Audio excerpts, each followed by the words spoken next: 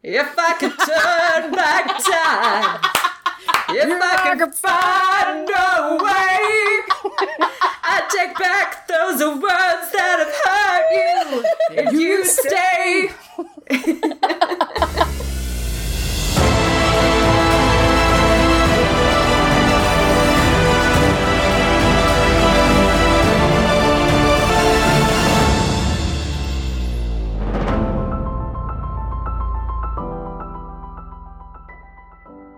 Welcome back to Word of the Witnesses, our 12 Monkeys Rewatch podcast. Just a reminder, we are a rewatch podcast, which means, guess what? We've seen every single episode of this series, and we hope you have too. If you have not, you're likely in the wrong place because we spoil early and often. This is Beep. I am joined, as always, by the lovely Cece. Hey, guys. And our favorite professor, Erin, is back. Hello. How are you guys? Thanks for having me back. Always. So Erin has a podcast called Meta Station, and they're doing some cool summer stuff. Tell us a little bit about it. We are doing what we've called Meta Station Summer Vacation for July and August and probably into September too. So we just wrapped up 2 podcasts on Good Omens. So if you were a fan of Good Omens and you're looking for some, analysis and goofiness and a little bit of flailing about how much we love Ineffable Husbands, you can check those out. And we just are going to start, I think later this week, we'll post our first podcast on the first half of Russian Doll, which is the next show that we're doing. So, yes, yes, I was and that one's really fun. I've seen all of, Russian Doll. I watched it last year, but Claire, when we recorded, the first podcast covers the first 4 episodes, and she'd only seen the first 4 episodes. So that first podcast on Russian Doll, the first 4 it'll cover the first 4 episodes. It'll be spoiler free. So if you haven't watched it, you can watch the first 4. They're only like half an hour. So it's like a movie. It's like 2 hours. And it's so freaking good. I just love that series so much. And then we'll be doing the second half in a couple weeks. And then after that, our last like summer binge series we're going to do is Gentleman Jack. Yes. Which I think we're going to have a mutual friend of all of ours from our sister podcast, May We Geek Again. Joe will be guesting on that one. So that'll be really fun. Lots of lesbians and Russian Doll, of course, kind of overlaps a little bit with 12 Monkeys insofar as there are time loops. Yeah. And cycles and things like that. So I feel like I've been talking about, we actually just recorded the Russian Doll podcast yesterday. So there's a lot of time loop talk happening in my life the last 2 days, which is, of course, always a delightful thing. And dealing with really, really tough stuff in a smart but yet ultimately hopeful way. Yes. I think they both have that in common. I think they do, too. And also, in the case of this particular episode of 12 Monkeys, in a very fun way as well. There's like a lot of sort of humor and emphasis on like people loving each other, which is something that I always appreciate in a TV show. So, so that's us, Metastation. You can find us on Twitter at Metastation100. And we're on SoundCloud, Meta-Station. So that's my other podcast home. Yeah, it's an amazing podcast. So if folks are listening and haven't checked it out, go do that because it's one of my favorites. Thank you, Cece. Cece has some programming announcements. I do? Apparently. Oh, I thought you did all that. Okay. Oh, I have some programming announcements. Oh, man, we're rusty, man. Terry Metalis, Todd Stashwick, and Chris Monfett have agreed to join us for episode 307, Nurture. And we may have a few other surprises. I'm just excited. Okay. I'm excited. Cece has feelings. I do, always. We may have a few other surprise announcements regarding season 3 episodes coming up, so stay tuned. We're on Twitter at 12M Rewatch Pod. And we'll kind of be on hiatus for the rest of August, though, so just keep up with us there, and we will give us all the cool stuff as we find it out. Yes, we're not going anywhere. We're just waiting on some scheduling stuff. No, it's a staycation. All right, so I'm going to be honest with you guys. I totally listened to If I Could Turn Back Time in my car today. I listened to If I Could Turn Back Time and also The Power of Love because Back to the Future.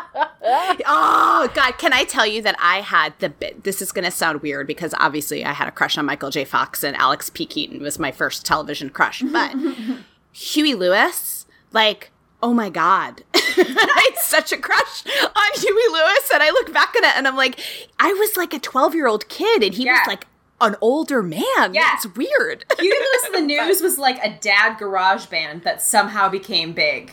Like, yeah. Like, you look at them and they're all just like, that's a bunch of like, you know, like day trader dads from New Jersey who had like wrote some dumb songs in their garage and then became a thing. No, I love Huey Lewis in the News, but like, that is what they are. Yes. So that is hilarious. It's like the equivalent of having a crush on like the dad next door. Who's always playing bass by himself. Exactly, yeah. Hey, there's worse people. Well, no, I was going to say no. That would have been weird to have a crush on the dad next door. But no, I'm just not even going to go there because the whole dad thing can get weird. Okay. At least he's not a hipster. Whatever. It's true. There are way worse people to have a crush on than Huey Lewis. That is true. Yeah, but also, do you guys remember the If I Could Turn Back Time video with Cher? Yeah. Oh my God. That black getup? It was like scandalous, right? Because wasn't she on like an aircraft carrier? Yeah, she was on an aircraft carrier with a bunch of sailors and this it was like a V of like black electrical tape covering her, like running from her crotch to her boobs, and her entire ass is hanging out, and she has this like mesh stocking over it, and she's like dancing back and forth, like riding a cannon in front of like hundreds of sailors. It's actually the precursor to Miley Cyrus's Wrecking Ball. I mean, basically, yeah. Except less subtle. Yeah, I totally played it in the car today, and my kids were like, what? What are we listening to? It's a great song. That's on my workout playlist, and every time it comes on, I like do my best Cher impression.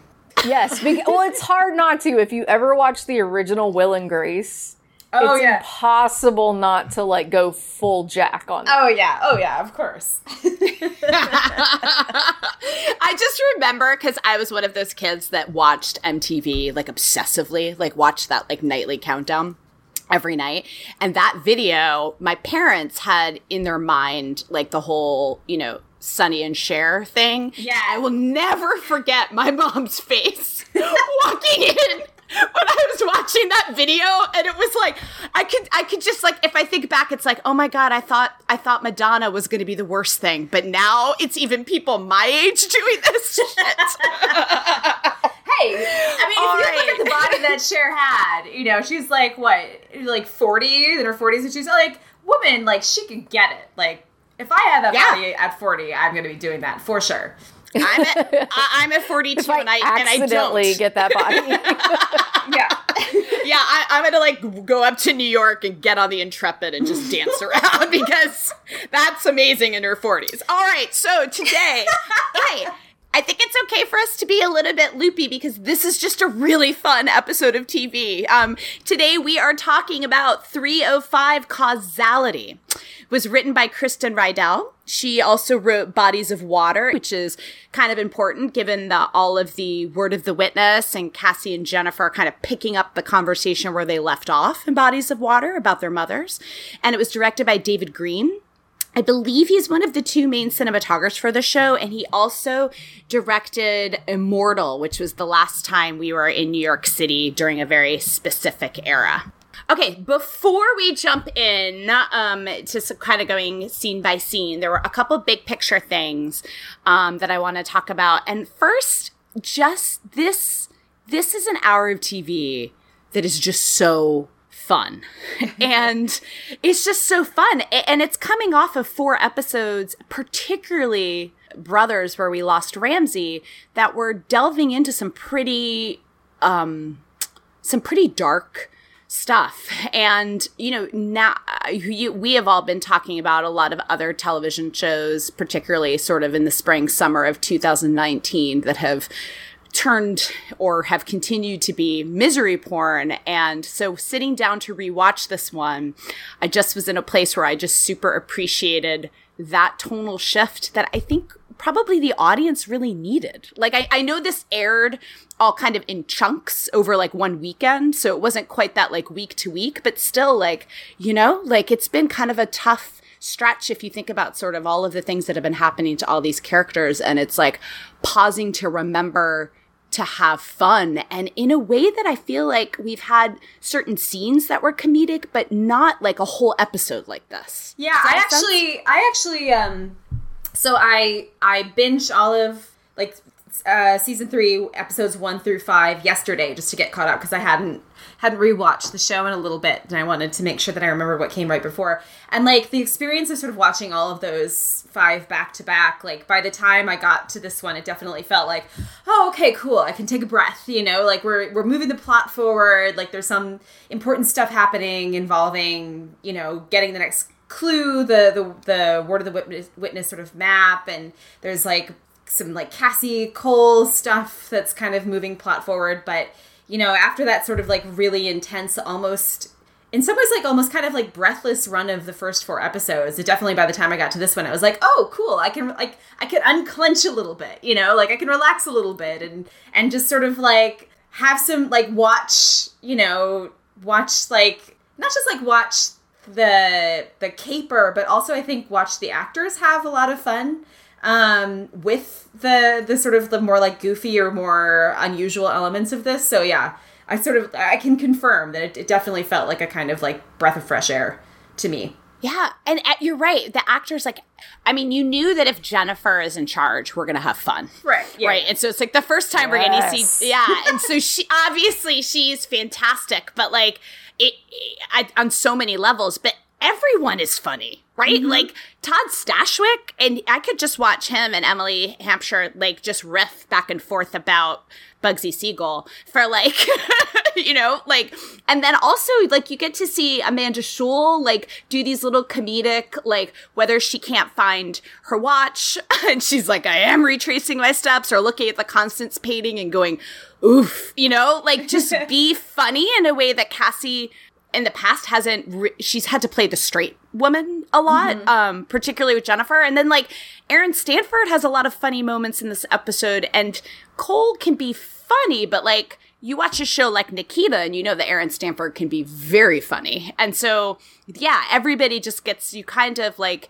not only is it a breath for the audience, but you kind of get to see the actors stretch different muscles, and it's really fun to watch. But it also, when you sit down, I think has a lot of really important, not only moving plot forward, but in terms of character arcs, one-on-one conversations in different pairings, that even though it's super fun, and it's kind of that fun Ocean's 11 heist, but except with ridiculous 80s costumes, there's a lot of really important character stuff that goes on in this episode, mm-hmm. Especially when you go back and rewatch it, you know? Mm-hmm.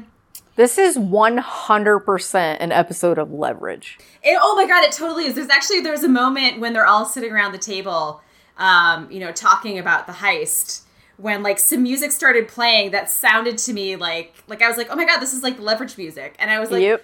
It made me actually think like, I wonder if that's like a deliberate nod, you know? It was like so spot on to Leverage. And like in a way because Leverage is delightful. Like Leverage I love it. It's so much fun. It's like so relaxing, and yeah. So like that, even that little like musical cue, I was like, oh, yay, Leverage, okay. No, I'm with you. There was one specific point, like I always thought that in general about this episode, but there was one specific musical cue where I was like, dang, that's real close. Yeah, no, we're to the point where it's like, that can't be a coincidence, right? I mean, yeah. It could be, But yeah, anybody that wants a super, super fun show that actually also deals with a lot of, you know, heavy stuff and bringing down bad guys. I mean, I'm always in for a Leverage rewatch. Yes. I've never seen it. It's so good. It's so good. All right. Maybe after I finish my Black Sails watch, after I'm done with Murderous Pirates. Also so good. But I guess one of the things, particularly now that we know how everything ends up, The name of the episode, Causality, I think has a lot of different layers of meaning above and beyond the sort of maintaining the chain of custody regarding the word of the witness, which is kind of like the most like overt meaning of it, right? And particularly with like the characters referring to it and worrying about causality and how are they going to get access to the word of the witness and still maintain sort of this like chain of custody so it ends up where it's supposed to be. And, you know, I looked up the meaning, even though I know we throw it around a lot in a time travel sense, and there's a lot of other layers of meaning in the time travel sense to this episode, but I think it also has some other perhaps meaning. So let me explain. So you look at the definition, the causality meaning, first definition, the relationship between cause and effect, or the principle that everything has a cause. So on the time travel, like in the Jones being obsessed yelling about causality throughout this entire show, time travel sense, in addition to the word of the witness, we also have, now we realize we're watching the Project Karen germinate in Jones's mind. And what I think is interesting on rewatch is she's thinking of solving a problem that actually what Cassie and Deacon witnessed is something that she created. Do you know what I mean? Like the destruction of the facility. And granted, of course, it's because they're being attacked by Titan. But it's Jones's own little loop, if that makes sense. I'm not sure if I'm articulating this right. And that she's told that there's a problem in the future and that the facility is destroyed. But the facility is actually destroyed because she moved everything that was underneath in the machine herself. And so like the whole germination of this project comes from that intelligence, which is actually already people witnessing what she already did. Does that make sense? Yeah. So there's this kind of hidden causality loop as we're watching Jones kind of puzzle out this problem in the beginning of it that we weren't aware of, on first watch until you get to 401 and you see what Project Karen actually is. Does that make sense? Mm-hmm. Oh yeah, that one in and of itself is an extremely closed loop where it's like, this is what happens because this is what always happened. Right. And also, I mean, I think that right down to Cassie and Cole going out and burying the tethers because Cassie already dug them up. You know, like that whole thing is just like one closed loop of causality. Right. Yeah. So that's the other one, right? So there's all these different loops of people of like, in the like classic time travel Jones yelling about causality sense, right? That I think also raises some interesting questions, which are kind of what Cole and Cassie are dancing around a little bit about when you have these loops, you have, and characters frame it as fate sometimes, but it's kind of like this, how do you define free will and fate when you have people making individual choices and yet you have these causality loops, you know? So like at the end of the episode, you have Cassie, because another causality loop they're worried about, right, is Cassie losing the watch. And then, you know, if she doesn't find the watch, then as she puts it, like, you won't find it on my corpse at the CDC. You know, just that casual banter. I did think it was funny.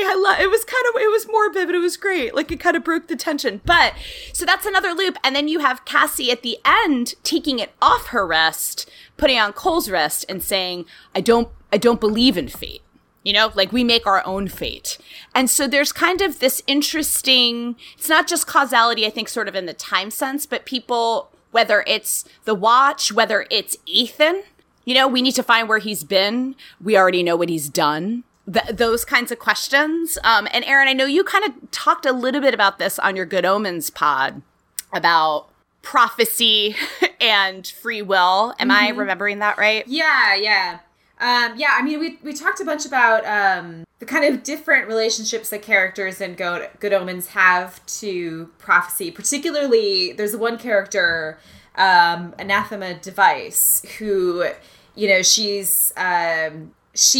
calls herself a professional descendant. You know, she's the great something granddaughter of this woman, Agnes Device, who wrote a book of prophecies, like the one true book of prophecies in existence, and all of her prophecies are completely accurate. And so she's this character who's like she's been raised her entire life, you know, like basically like, and told, like, you have a destiny that was written down by this great, great, great, great grandmother. You know, it's all in the prophecies, and your job is to go out there and make sure that like these prophecies come true, and to follow them in order to kind of to stop the apocalypse, which, you know, also kind of dovetails with this. But, you know, there's a bunch of questions about sort of, there's like an interesting tension in that series as well, where you have Anathema, who's sort of like, she's got this book, and she's got every single, you know, like prophecy on index cards, and she has like a notification on her phone, and like her entire life is sort of like rigidly structured around these prophecies and sort of building to this point. And then you have this other character that she winds up sort of working with named Newton Pulsifer, and he's the descendant of the witch finder who killed her great-great-great-great-grandmother. And at one point there's this kind of like, there's a big storm, and all of her like her box of index cards gets blown around, and she's distraught. You know, she's like, I don't know what to do if I don't have these cards, if I don't have the next prophecy, you know, like I don't know, if I don't have Agnes to tell me what to do next, I don't know what to do. You know, and this other character, Newton, is sort of like, well, have you never just like done something just because you wanted to, you know, you never just sort of like did something even though a prophecy didn't tell you to? And it's like clearly this kind of like mind-blowing thing to her, this idea that she has free will, that she has this ability that she can choose, basically, you know, like that these prophecies exist and they might be true in some way, but that she can still sort of like choose to exercise her own choice. And at the end of it's obviously like major spoilers for Good Omens, but at the end of the series, you know, she receives another book of prophecies from Agnes and chooses to burn them because she basically is like, I don't want to live by this anymore. So it's like, I think, you know, the sort of question of like, of in what sense free will exists in a situation where you have prophecies that are true, I think is interesting. And like, whereas it would seem as though, you know, like something like, you know, by definition, accurate prophecies or the word of the witness, where it's like a written record of things that have already happened, would seem to indicate that, you know, everyone is kind of, that this is a universe without free will. You know, there's actually a lot more wiggle room. And, you know, and it's one of those ways that also is because, like, I think, and this is true in 12 Monkeys too, where it's like things wind up coming true for reasons that the characters don't expect. You know, like they sort of are like trying to avert whatever's going to happen, but the truth is it happens because they were exercising their free will, you know, because they were making a series of sort of like choices that were informed by a lack of total information, you know. So it's like partly an issue of like, you might know a piece of the future, but you don't know everything, and that's important. But yeah, but obviously it's different here too, because there is a possibility to rewrite the future, as they do, you know, in this episode. Like, Olivia gets the nosebleed, you know, at that moment where Cassie messes up and becomes, you know, the competitor for Constance. But I think, you know, that seems to me like when Cassie says she doesn't believe in fate, that's like a really tricky moment too, because we also, like, we as the audience, like, we know that her doing that is something that Cole already knew would happen too. So it's this like really interesting moment where like she's asserting her free will. She's saying, I'm defying fate, and giving him this watch that he already knows he's going to get because future asshole told him that he was going to get, you know? So it's like, so it is this kind of like, there's a little bit of a kind of like gut punch level where, you know, where in this moment where Cassie's like, fuck fate, you know, fuck causality, fuck all this stuff, I'm going to make this free choice. And it's like, yeah, that's a free choice in this moment, but it's also already been done. Like, you already did that.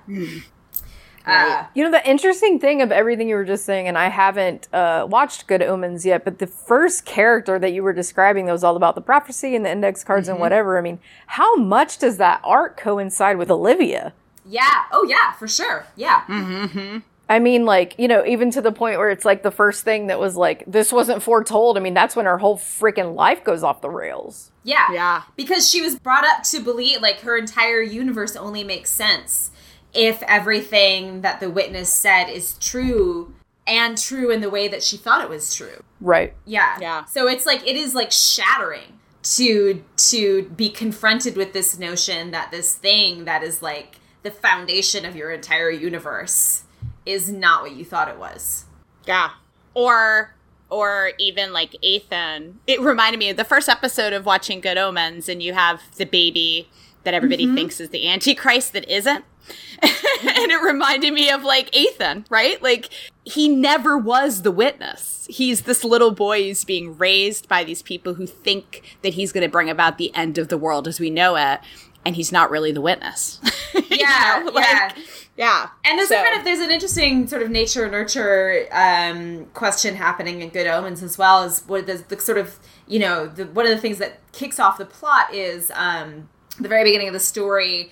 You know, Satan sends his son, the Antichrist, up to Earth, and they have this whole plan. You know, they're meant to they're meant to swap out.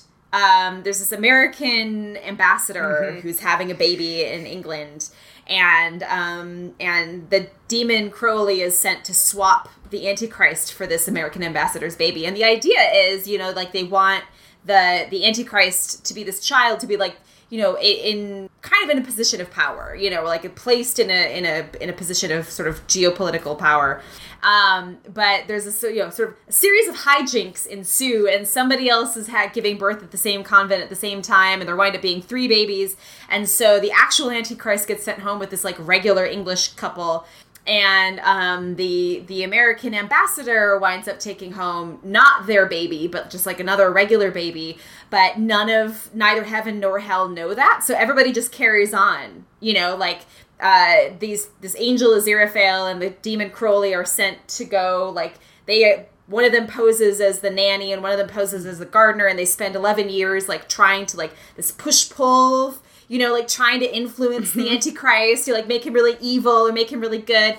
And meanwhile, the actual Antichrist is just like a regular kid in this like small little village in England, like running around in the woods with his friends. You know, and other than being like, he's kind of like the leader among his friends, and he's really, you know, he makes up the best games or whatever. He's just like a regular kid until one day, like he starts getting powers. And there's this, it's kind of interesting, this like question of like, what is it that makes you actually evil? You know, is the Antichrist evil because like he was born that way? Is it nature? Is he always destined to be evil? Or is it nurture? Is there, having been raised as just a regular kid for 11 years, is that enough to kind of like counteract the fact that his father is Satan?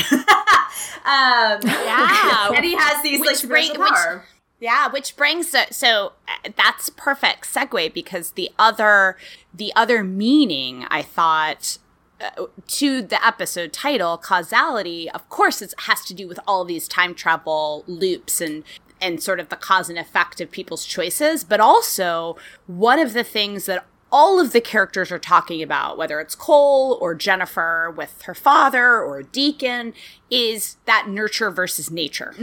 And what causes us to be who we are, right? Like whether it's Deacon being like, well, Ramsay was a bad dude, so chances are his son's going to be a bad dude, to Cole being like, if Ethan's bad, it came from me, to Jennifer saying, if I wasn't the person whose mother tried to kill her, who would I be? You know, those, there's so much character work that is delving into this nature versus nurture, which of course is going to be this season-long, you know, culmination with Ethan. And we have episodes named Nature and Nurture. But yeah, I thought maybe that's kind of another meaning to sort of what the theme of this episode is. Like cause and effect, but also what causes us to be who we are. I think this is so integral as well to Cassie's kind of shift as far as thinking like, yes, we do have choice and it's not fate, because of how much she wants to save her son. And the only way that she can do that is if she believes that. Yeah, absolutely. Absolutely. I mean, for her, it becomes an article of faith because, you know, she can't bear to imagine that this baby that she already loves so much could be just inherently evil. Right. Yeah. But I think for Cole, too, you know, it's also something where, like, it's very clear in this episode that, you know, that a lot of the struggle that he is having is him sort of projecting on this child the sense that like something is sort of fundamentally rotten in him because of his guilt over Ramsay, you know, the sort of like maybe no matter how hard I try to be, you know, a good guy, like I'm always just gonna wind up back being this like killer. And Cassie's kind of like pushing back and having that, you know, and saying like what he did to survive, you know, like you did what you had to do.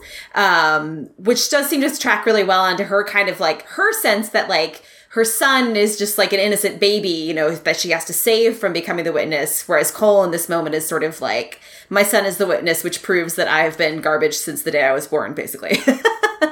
Yeah. Right. But they know him from opposite ends, too. Yeah, Cole that's true. knows of the man, and Cassie has met the child. And as soon as Cole meets the child, we have a shift. Yeah. That's true. I think also, that's totally true. But also, I think what's interesting is, you know, a Cassie that hadn't gone through her season 2 arc, I don't think could speak to that.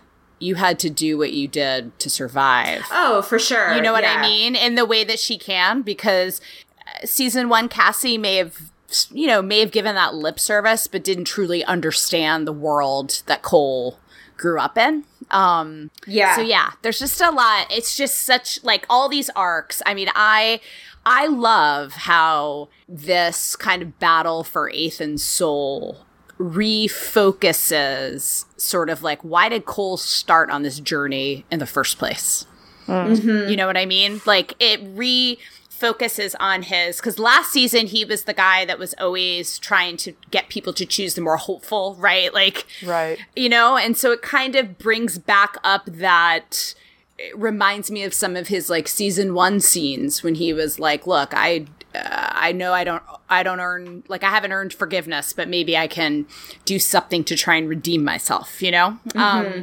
The other thing, and then we'll jump into the episode, but in terms of causality of things having sort of a cause and effect, there are several key character choices in this episode that have it has a profound effect on the way season 3 is going to unfold.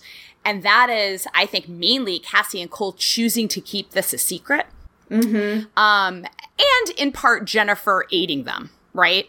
But when you look forward down the line to like season 3 and sort of like the chasm that is created between like Jones and Hannah and Deacon and Whitley on one side, and Jennifer and Cole and Cassie on the other side. Jennifer gets kind of stuck in the middle a little bit. Some of it is about Ethan, but the way Jones puts it in Masks is, why couldn't you have trusted me? You know, it's the lie, I think, and withholding as much as sort of the bombshell and the way they find out. Does that make sense? Mm-hmm. And I guess that can take us into, you know, Cassie and Cole's first scene that is before the opening credits, where you go back and forth, where you've got Cassie like outright lying to Jones when she's asking her about her time at Titan. What do you guys think about that choice that they made to keep it a secret? I think, man, secrets are never a good idea. Yeah, I understand. I get it. It's so human. Yeah, I mean, I understand it, and it's so human, but it is never a good idea. Yeah, I agree. I completely understand why they make that choice, and I think like they make that decision for different reasons. Like I think it feels like Cassie, it's a little bit more about protecting him. You know, she doesn't want to like see her baby vilified or hunted. And Cole, it seems to be a little bit more about shame. It's like this great shame. And wanting to stay in the game. Yeah, wanting to stay in the game. Yeah. Or even protecting Cassie, considering Ramsay just went to kill her. Yeah, that too, Yeah. exactly. Yeah. Like, yeah, and again, you can imagine that you could easily see a world where they sort of spill that information and Jones is like, well, you know the logical solution. We'll go kill Cassie. That's the easy one.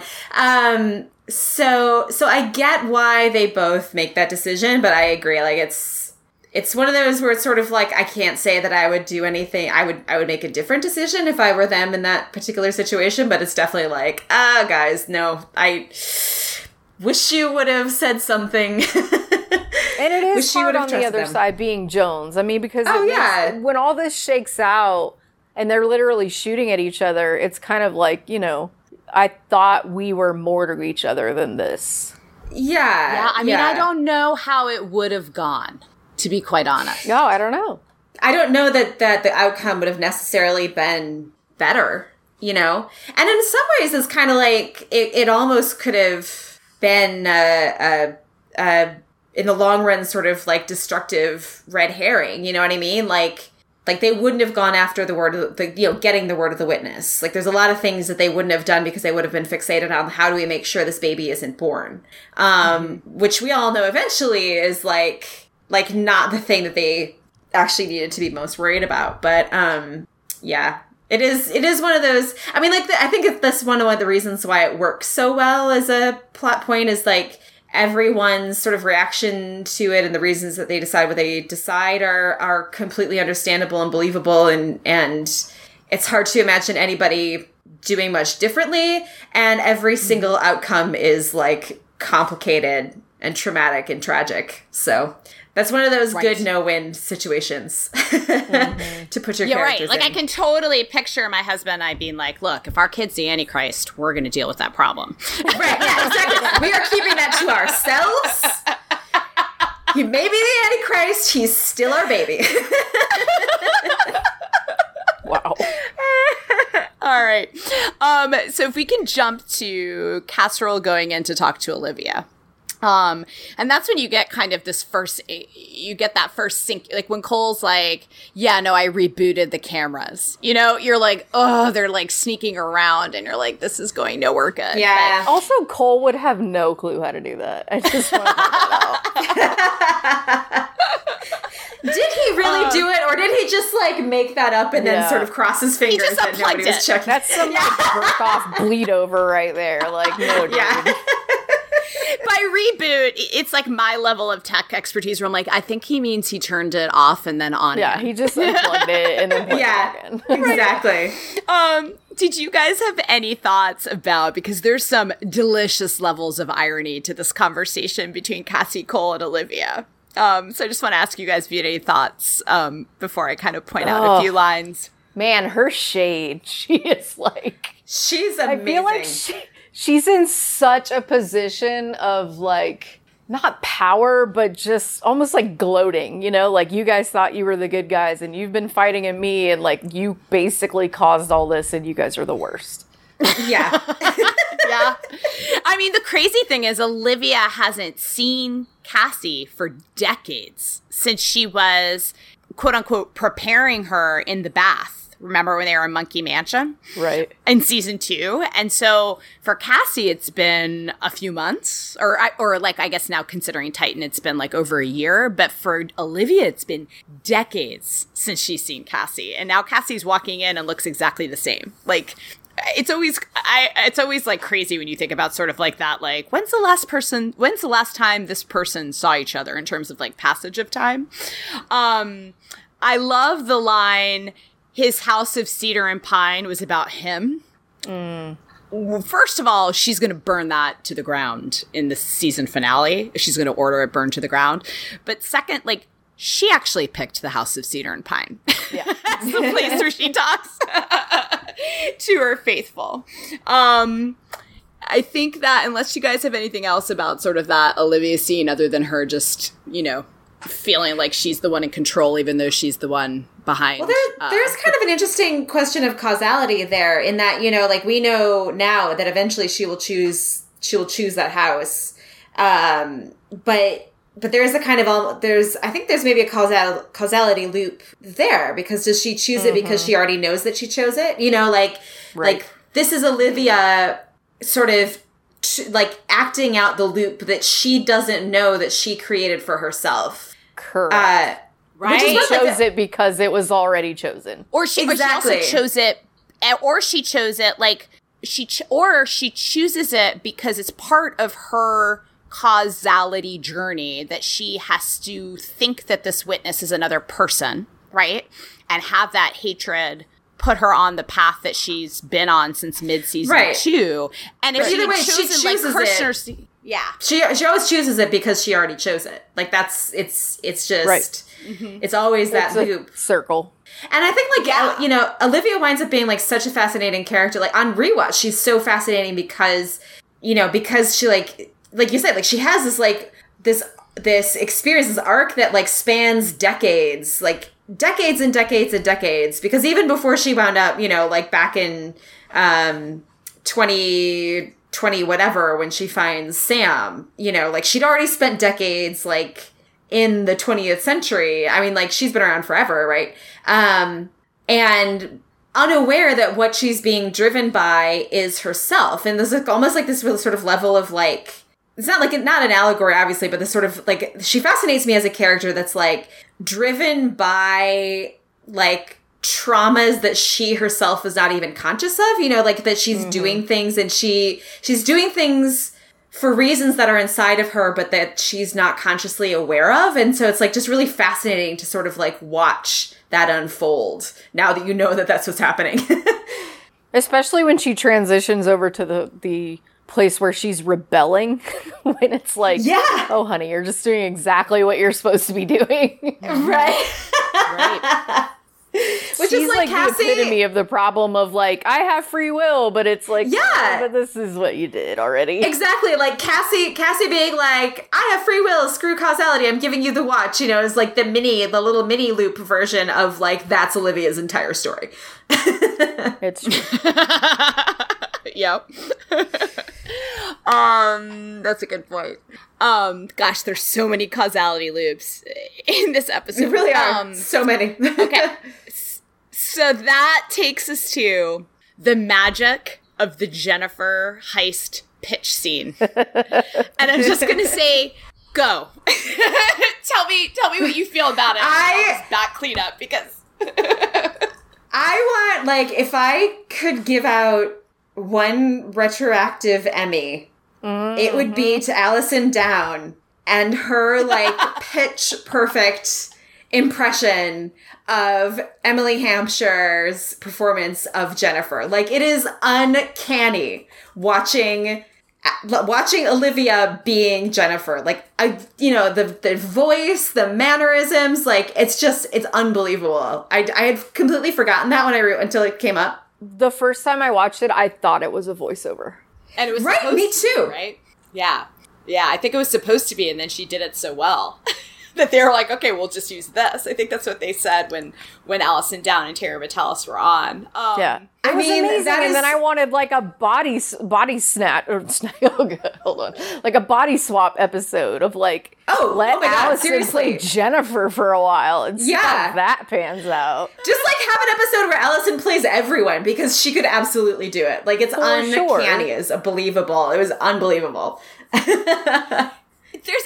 There's also so much about it that is, I mean, we had like, you know, it's always through Jennifer, right? So like we had the Jennifer in the City, Mary Tyler Moore montage. We had 99 Luftballons, but this is, how many times have people outlined a mission in the Situation Room in this show, right? But now Jennifer's in charge. So I guess it was David Green, the director, I don't know, like, in the script, but, like, there's so much that is so different than anything this show has ever done. Like, not only the, like, totally zany, like, word of the witness and now fruit smoothie of everything you ever wanted to know but were afraid to ask. And then she touches the fence and it's electrocuted, like, right? So she gets electrocuted and then falls. Like, it's, like, just going for it, like, comedically. And then you've got, like, the Jennifer pitching the heist, and they're discussing it, but the characters are actually, like, in Jennifer's head in the 80s, you know, when Cole is like, well, she's like, you know, there's a bunch of rich assholes, and we've got one asshole, but he's not rich, like, referring to Deacon, and, like, you know, like, the, like, Scooby Gang, you know, like, where each of their heads pop up on the shelf, and it's, like, I get, like, it's just another one of those perfect, but you never could have imagined it because we're in Jennifer Goines' head. And I guess this is how she's filtering their like Situation Room conversation. It's just so different from anything that the show had done before. And I'm like so curious, like, you know, I think it's pretty, like, it's a pretty brave thing to do. Like, this is a pretty serious show, and they really, like, go for it in terms of the comedy and kind of the zaniness, you know? It's a big risk to do that big a tonal shift, you know, like that's a risk to take, because that could, you know, that could go down like a lead balloon, but it really, really worked. Yeah. Like 99 lead balloons. I'm sorry, it's terrible. You're the one who was making fun of the bread puns the last pun. It was literally just to get you guys riled up. And it worked. So who's the fool now? I saw the other day I was at a bookstore and I saw a tabletop game called the Punderdome. And you bought it? Well, I haven't yet. I'm going to buy it for my friend Ian, who loves making puns for his birthday, so that he can have a game. He always wins. I truly do love puns. I'm not going to lie. Puns are great. The Punderdome. Punderdome. Yes. And I think the gameplay is like you draw a card and it gives you a topic, and then everybody just has to come up with as many puns as they can. So it's like a pun off. So it's Letterkenny. Basically, yes, it's Letterkenny. Letterkenny the game. I'm such a geek because that sounds really fun. It really does. Right? Yes. I would be all over that. All right. So then we have like there's so many, and I don't know if this is just because you get to this point with a cast filming together, but there's so many small character moments. Like when Jennifer, one of my favorite little details in the scene, and there's so much to love in sort of her whole pitch, but right before she starts and Deacon just goes, "Here we go," and does that little hand thing, and he's just like, one of the times I rewatched it, I just watched Deacon's face and how gleeful he is at like how much fun Jennifer's having with all of this. And I just like loved it so much. Or that like dramatic pause that Jones takes as she lights up her cigarette and everyone is waiting for the verdict, right? Like Jones has so much, you know, like everyone's just like breathless waiting. And you've got Jennifer, she makes that little like mouse squeak noise of like being nervous. And then her like, "That is a remarkably cogent plan, Miss Goins." Oh God, it's so good. This is the first really big Jennifer Deacon episode. Yeah. So like really seeing how it's like just the two of them. And he really does start to like support her and is like, oh, maybe there's like more to this chick than, you know, just the crazy. Which I think is much easier for him to swallow now that he just spent, you know, months in a cell going crazy himself. Talking to the hallucination of his own father. Right. Yeah, no, and I think like the little sort of moments you're talking about, Cece, in when she's pitching, you know, where like the one person who's like really like vibing with Jennifer on this level, you know, like the one person who's sort of like, I know exactly what you're doing right here and I am like enjoying it as much as you do, is Deacon. And it kind of like nicely sets up this like really sort of wonderful but very unexpected way in which these two characters kind of like click, you know, like they get each other on a level that kind of has nothing to do with like their pasts per se, or like doesn't seem to fit with their like worldviews or ethoses, but like they both in a weird way, it's almost like they have the same sense of humor. Mm-hmm. Yeah. Also, they're forever going on missions to like kill people. This is literally like a fun heist. Like we have to be real sneaky and we get to steal some shit. Like they also yay! They also both love pop culture. Oh yeah, you know, exactly. Right? So, like, you know, when Jennifer's like, okay, I need sizes. I have costume ideas, right? Like, you know that Deacon was like, yes, I'm fucking Miami Vice. Well, you can even see, like, when they walk into the Emerson, like, Cole is, like, visibly uncomfortable with his clothes. You know, you can see him just being like, I don't know what the fuck I'm wearing. Like, what is this? What's going on? And Deacon's like, hell yeah. Crockett and Tubbs, man. That's me. Exactly, right? yeah. Like, he's, like, into it. Yeah, well, so, and I know, because I know that, like, I think there are some writers on this show that don't want us to ship Jennifer and Deacon, but I'm sorry, man. This episode made, like, I was super into Jennifer and Deacon, like, ever after this episode. Like, well, sure. I honestly ship Deacon with almost everyone, but I definitely ship him with Jennifer. Yeah. Deacon's, like, my like, fandom bicycle in this fandom where I'm like, everyone can get with Deacon. It's fine with me. Everyone can go for a ride. Seriously, everyone. My fandom bicycle.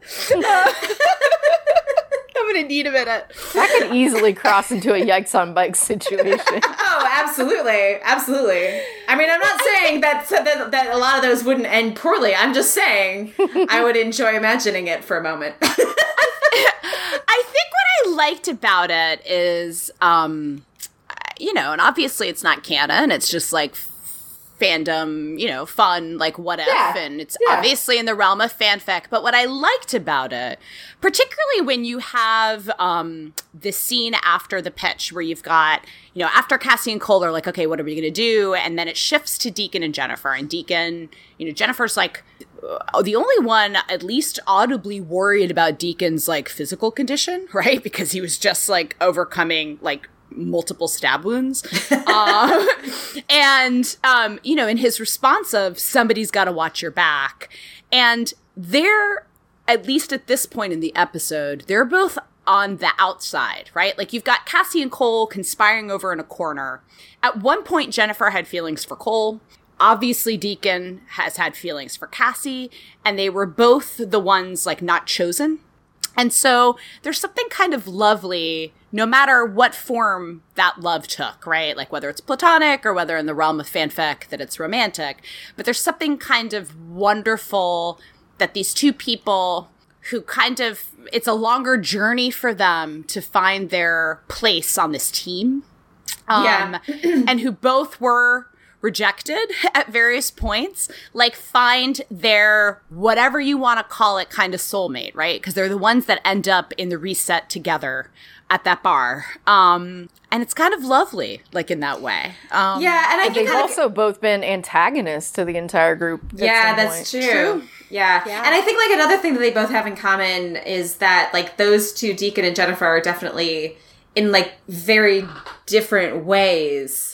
I think the most like emotionally perceptive or like emotionally intelligent characters in the group, like they're the ones who really are very, very aware of like kind of what's going on with the people around them all the time. Even if it's people they don't know well, you know, like you're pointing out sort of like, you know, Deacon being the one or Jennifer being the one to clock that Deacon is like not 100%, and Deacon kind of saying like, you need someone to watch your back, and Deacon sort of noticing that something's going on with Cassie and Cole. So I think like that's another way that they have this sort of like surprising sort of like undercurrent or like threads of commonality that really mean that they can understand each other, I think, better than Cassie or Cole can understand either of them. Right. Or even, certainly not Jones, you know. Right. No, yeah, absolutely. Like, you know, Deacon is a very keen observer, right? He's the one being like, something's weird. Something's up with Cassie and Cole. No one else is asking that. Even though they're like literally like whispering in the corner. Right. Before we go to As Much as a Child of the 80s, I'm dying to go to 1989. I just want to really quickly touch on the Jones stuff before we spend the rest of the podcast in 1989. So we talked a little bit about it. I thought that one of the things about like sort of like character continuity and is the conversation between Hannah and Jones, where Hannah says, this isn't a home, this is a lab. And Jones saying, this is my home, and I won't be chased from it. It's picking up the thread of sort of Hannah's disdain for her mother's life work and science, right? And she's calling it like, she's like, this isn't a home. She doesn't call it a bunker, right? She calls it a lab. She targets the science part of it, right? And her mother's been there for how long, right? Like, this is her home. So I loved that moment. I love the sort of the machine can't be moved when Jones screams it, because you're like, first of all, it's like so Jones to be like, she's never going to give up on this mission ever, right? But like, she's going to figure out a way to move the building when she can't move the machine, you know? Like, and then I love the touch, and they use it actually to like key off of when Cole is having the nightmare about killing Ramsey, and you see Sam's model, and we hear Ramsey's voice, and that's how they kind of transition from the Jones scene. But I love that that prop, that model from season 2 that Sam built, Jones has looked at it a lot. Like she looked at it when she was sort of ruining the cost of her mission and losing that little boy. But now it's also like she's never going to give up. Like there's too much sunk cost. She's never going to give up on this mission. And I love how they use that model as sort of like the keystone for that scene, even though it's like technically it's helping her process thinking through Project Karen. Like how could I use sort of all of these, for lack of a better word, like the time travel beams the same way Titan works to like move the whole thing, if that makes sense. And I love how like Whitley, you know, I just love all those Whitley and Jones scenes. I love Whitley and him telling that story that he wanted to be an architect. And Aaron, I don't know if we've mentioned this with you before, but there is a deleted scene where in the reset at the very end, Whitley is an architect. Oh, cool. Yeah. So, you know, if you haven't watched the deleted scenes for season 4, this little nugget about what Whitley's dream is, in the reset, he does get to become an architect. You see him sort of making a pitch in a room. And I love that he's like, you're already working on a batshit crazy plan to get out of here. And she's like, the craziest. But like, also, she's going to give herself that idea. Remember? Like in season 4. So it's like, even this Project Karen is like such a crazy loop in and of itself with Jones. Like the fact that it already happened gives her the idea to do it, but the only way she can figure out how to do it is if her future self like gives her the crib sheet of how to do it. Like it's all crazy. Aaron, did you have any thoughts on kind of the name they used from Greek mythology? You know, the ferryman that takes the newly dead across the river Hades? Not many, other than I believe that traditionally you have to pay the ferryman to get across. So there is a kind of sense of like Karen is the way that you get from one world to the next, you know, in that sense. And I suppose like sort of moving into the wreckage, the like dead graveyard that is New York City kind of, you know, might have something to do with that. But if I remember correctly, you have to pay the ferryman, you have to pay Karen to be rowed across. So I think there might be something potentially in the sense of like, you know, there's a cost to making that voyage. So I don't know. That's all I got. Yeah, it could be like a preemptive warning to herself, you know? Yeah, like all this sounds like a great idea, but like, I know that we're going to lose something in the process. And right. Like paying homage to that, in, you know, preemptively. Right. Exactly. Right. Like Jones does. I mean, she couldn't possibly know this, but by executing that, she exposes herself to the radiation. Yes. Oh, that's a good point too. So it is, and actually that makes sense because the other thing about Karen is that, you know, it's a one-way trip. Like Karen won't take you from, you know, back across the river from the land of the dead to the living. So I guess also in the sense that it's a one-way trip for Jones as well. You know, once she makes the decision to move the machine, you know, to move the building and move the machine, then that she's paid her toll and now she's dying. And and you have to pay the toll for yourself. Exactly. Yeah. Yes. Yep. Yeah. So. Yeah. No, good points. Yeah. All right. So that takes us to, we're going to go back to when they splinter away. If I could turn back time. Yes! This song is, oh my God, that makes me so happy that you did that, because I have the worst voice. But I was fucking singing that song at the top of my lungs in the car and making my children really embarrassed today. So what I love, first of all, I remember when that song came on and I'm like, no, they fucking didn't. Oh my God. It's the most perfect song. And then you look it up and it is from 1989. It's like the number 3 hit for the year for 1989, right? Like their music cues are always unbelievably on point. Like, so then you have Jones drop, perhaps, is it her first F-bomb of the series? When she's maybe. like, I don't know.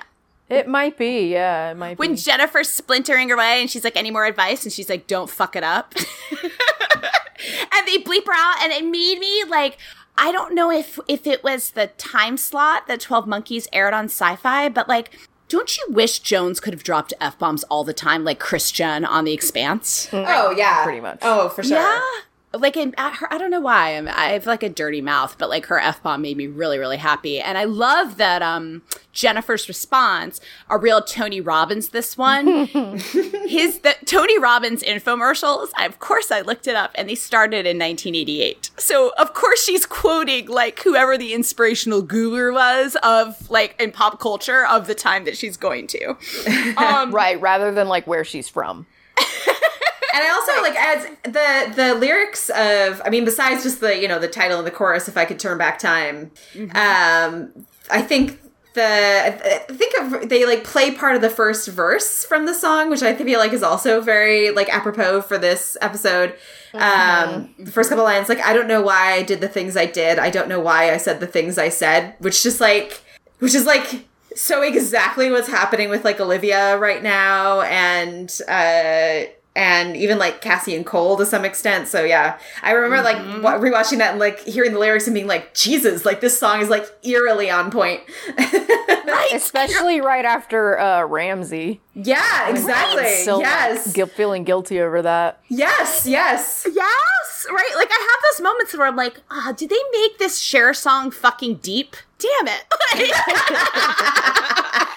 There's something about it, and I don't know what it is, but there's something about this specific part where I feel like she does this weird thing to her voice when she's like, "Was all our weapons? Was all our weapons? Too much." Sometime. She goes so hard. It's like, it just changes somewhere in there, and I just like can never get that out of my head. Like, The song is legit. The song is in How my bad favorite. was that? Did I do okay? No, you did great. That was really Thank good. you. The song is like one of my favorite examples of my favorite music genre of all time, which I like to call bombastic nonsense, which like also includes Real talk. everything by Meatloaf. That's fair. Anything written by Jim Steinman, anything sung by Taylor Dane. All bombastic nonsense. Taylor Dane. And I love Do you it. have a Spotify playlist for this? I do. Yeah. We'll link that to the Yeah. pod on Twitter. Like Erin's bombastic nonsense playlist.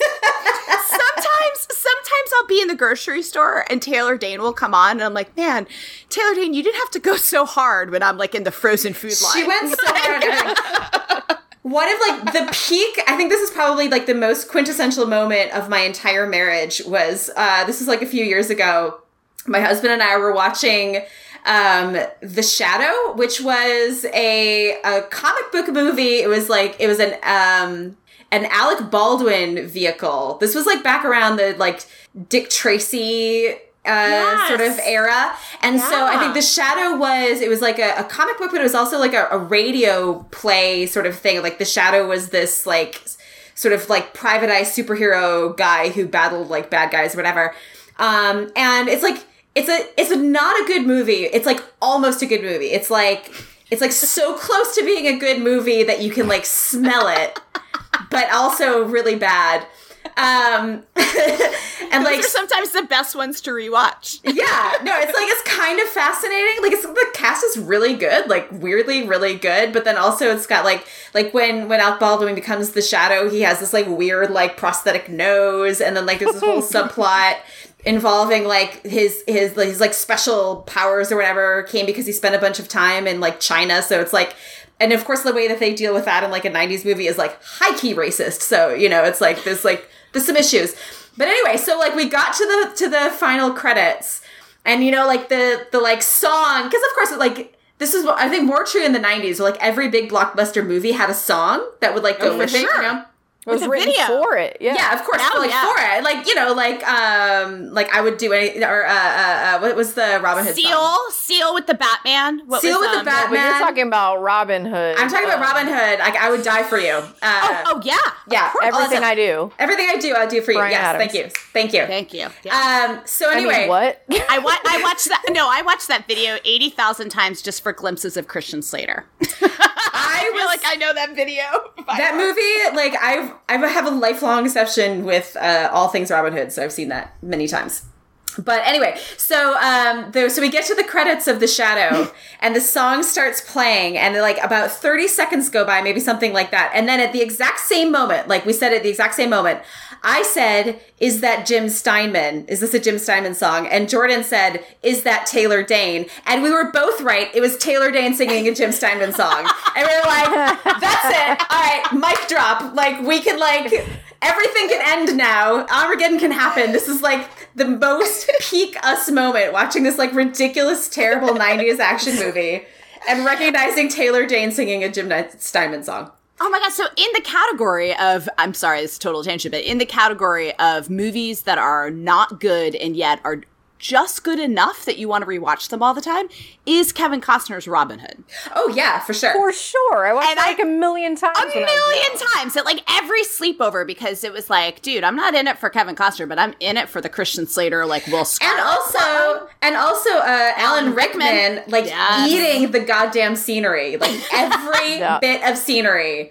Just and like saying he's gonna cut that guy's heart out with a spoon. So good. It does get a little rapey at the end, but I had to rewatch it. I watched it with my kids.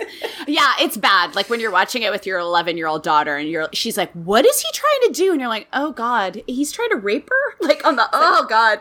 Like, yeah, but I will say that like, dude, I know Christian Slater is still, like it pains me at age 42 that Winona Ryder's the mom in Stranger Things and Christian Slater is a dad and Mr. Robot. But but she was like, she kept being like, so who's this guy? And what she kept asking about was Christian Slater. I was like, dude, he's still got it, man. It's like whatever generation Z this is watching this movie and he's still got it. Like floppy hair, no matter what, like Christian Slater still got it for the Christian Slater in, Heathers, he can get it anytime, any place, anywhere. Oh man. Okay, but in the context of Robin Hood, both the best movie and the hottest character is not Robin Hood.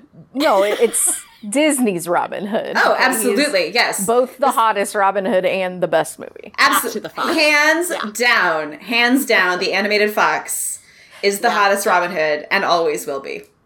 Yes. I spent so much time as a child trying to get a blanket to stay on my head so I could be like Maid Marian from the Disney Robin Hood. So much time. And I couldn't figure out why it wouldn't stay on my head. And then I was like, oh, it's because I don't have pointy ears for it to so then I got some of those. And oh, God. All right, I got to rein us back in. You got Erin, like we got on a Robin Hood tangent. Okay, so... Where there's a will, there's a way. Yeah, all right. So, I forget when Robin Hood came out, but maybe it was around 1989. So, let's go to 1989. And... Did I see it playing in the background at the hotel? It's so weird. Yeah, totally. Oh my God, because it has my favorite bad line delivery of all time, of all movies, ever, is when everybody, it's like towards the end of the movie, and you think everyone's going to be hung, and they've like raided, raided Sherwood Forest. Oh my God, I'm like, how am I fucking up Robin Hood mythology? They've raided Sherwood Forest, and you have all of the townspeople be like, oh my God, like, what are we going to do? And they're like, you know what? Like, they've taken our children and they've taken our homes and da-da-da. And you have this like huge music swell. And then you've got Kevin Costner just go, well, by God, then we take it back. And it's like the biggest, like you think you just asked him to like borrow a fucking stapler. It's like the worst line delivery in all film. And I will like go to the mat to that. All right. Kevin Costner is not a bad actor, but he is terrible in that movie. Oh, he's fucking terrible in it. I know. He's so anyway, bad. Thank God they had Morgan Freeman and Alan Rickman and Christian Slater. Okay. Yes. So, all right. And Bryan Adams. Yes. Okay, so let's go to New York City, 1989. We've talked in the past, and Erin, I don't think you've been on for one of the ones where we've talked the show, whether intentionally or just because they were shooting in Toronto, and Toronto kind of looks like New York. They end up giving us a series of portraits of New York City in different eras. And this, and not only through sort of the cinematography, like, right, you had 1940s where it looked kind of like sepia, and then David Green, who directed the 1970s episode Immortal, it looked like a 1970s film, like everything was kind of gritty. This episode reminds me of like Working Girl or Wall Street, or kind of this New York that was, and I grew up in like an ex-burb in Connecticut of New York, so I remember going to this New York City where it's like right before the market crashed, but you had women in like, you know, the huge shoulder pads, and you've got like Leland Goins with his huge phone.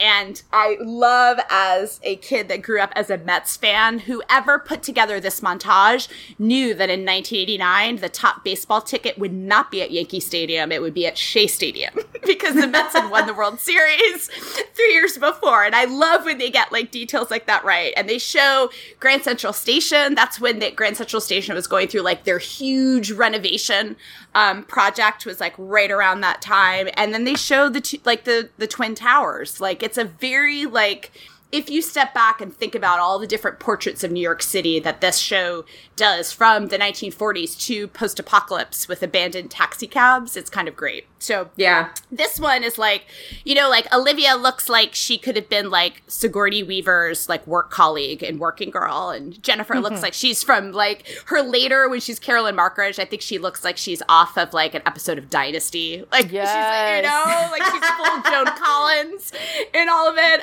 So I just love like, you know, it's totally my like personal nostalgia because I like remember this New York City. But that takes us to the lobby entrance. Just go. Okay. Such nonsense. I mean, it really is. Like, honestly, like my first reaction, and this is like such a like as soon as I thought it, then I was annoyed with myself. But like, looking at their outfits, I was just like, those are all from totally different periods of the 80s. Like the Marty McFly costume, like that was 1985. Like by 1989, that would be like super dated. And same with like Cyndi Lauper, that was earlier 80s. You know, so I was like, so like they would look so like if they walked into the lobby looking like that, they would be so conspicuous. Because Jennifer was like, I'm going to the 80s, and I'm going to pick my favorite 80s pop culture references. Which does make sense. I do like this. So there are a couple of very subtle little nods to Back to the Future in this episode. Back to the Future, by the way, is my husband's favorite movie of all time. Like, he can recite the entire thing. Like, anytime we watch this movie, he's just, like, saying all the lines along with it. So I'm very, very intimately familiar with Back to the Future. But like, besides Cole being in the full Marty McFly outfit, which is like perfect Marty McFly, of course, at the end of the episode, we see Christopher Lloyd is playing, you know, has that sort of like arc this season, and he was Doc Brown in Back to the Future. But also, and this one is like, this is like a deep, deep, deep cut. Like, you have to be so familiar with Back to the Future to catch this one, which made me happy when I heard it. So later on in the episode, when Deacon says, like, he accidentally calls Leland Goins dad, and then he corrects it by going, dad, daddy-o. That's a line from Back to the Future. Oh, yeah. When Marty actually accidentally calls George McFly his dad, he's back in 1955, he accidentally calls him dad and then has to play it off by going, dad, daddy-o. So I was like, oh my God, like, whoever wrote this episode, like, they got that little, like, very, very, there's a couple of sort of, like, more obvious ones, be like, hey, we're nodding to Back to the Future, but that was, like, one of the really, really, like, for the real fans, nods to Back to the Future. Not the casual viewer. Yeah. Not for the fake fans. It's my least favorite term thrown around on the internet. Real fan. No, we're a gatekeeping podcast now. That's right. Although real fans usually mean male fans. Yeah. And fake fans usually mean female fans in fandom, but yeah. There is almost actually, and like even in the anachronism of, or there's sort of like the like 80s costumes where they walk in and they're like, it's like costume party 80s. Like this is the like 2040s Jennifer's version of the 80s costumes. And, you know, like there's a couple of jokes like that also in the Back to the Future trilogy. Like, for instance, in the third movie when, Doc Brown is trapped in 1885, and Marty's stuck in 1955, and so like Marty and the 1955 Doc Brown have to send Marty back to 1885. It's like a whole thing.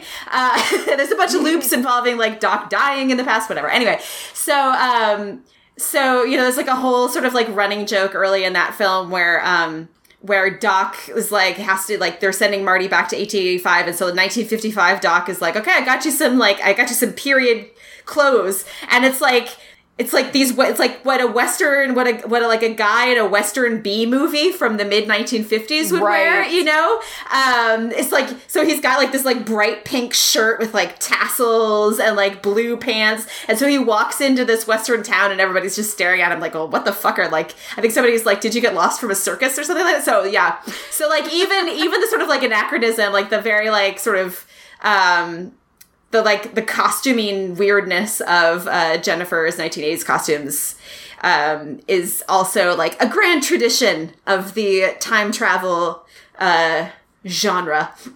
Yeah. Well, because just like everything in this episode, it doesn't come from Jennifer being like intimately acquainted with the 1980s. It comes straight out of Hollywood and what she saw and how she assumes that the world was because of that. Right, exactly. So like, so it's like people didn't run around in Cyndi Lauper costumes like that. Right. Like, that's ridiculous. Right. And everyone in the past when they've traveled, they've always been so concerned about standing out. You know, it's like we got to get clothes, right? Because we don't want to stand out. And right. When they Jennifer's buy them there. in charge, right? And when Jennifer's in charge, she's like, "Oh no, we're gonna do a fucking mic drop when we walk through this lobby where no one else is dressed like that." It's so great. How conspicuous can we be? If you guys had to pick one 80s character from pop culture where you could have their outfit, who would it be? Ooh, that was not a good era. What is that? It was an amazing era. That hair, no. Yes. Oh my God. I mean, my choices were like, I was like 12 in 1989, but like in the 90s, I swam in plaid and like oversized, like huge jeans and everything was XL. So I don't know. I think it's a crapshoot between those two decades. I kind of like the Molly Ringwald's character in Pretty in Pink. She's got like some cool funky style. I think I'd go with that. About someone from The Breakfast Club. Well, there's who? Ali Sheedy. Ali Sheedy from The Breakfast Club. Anybody's clothes. It's fine.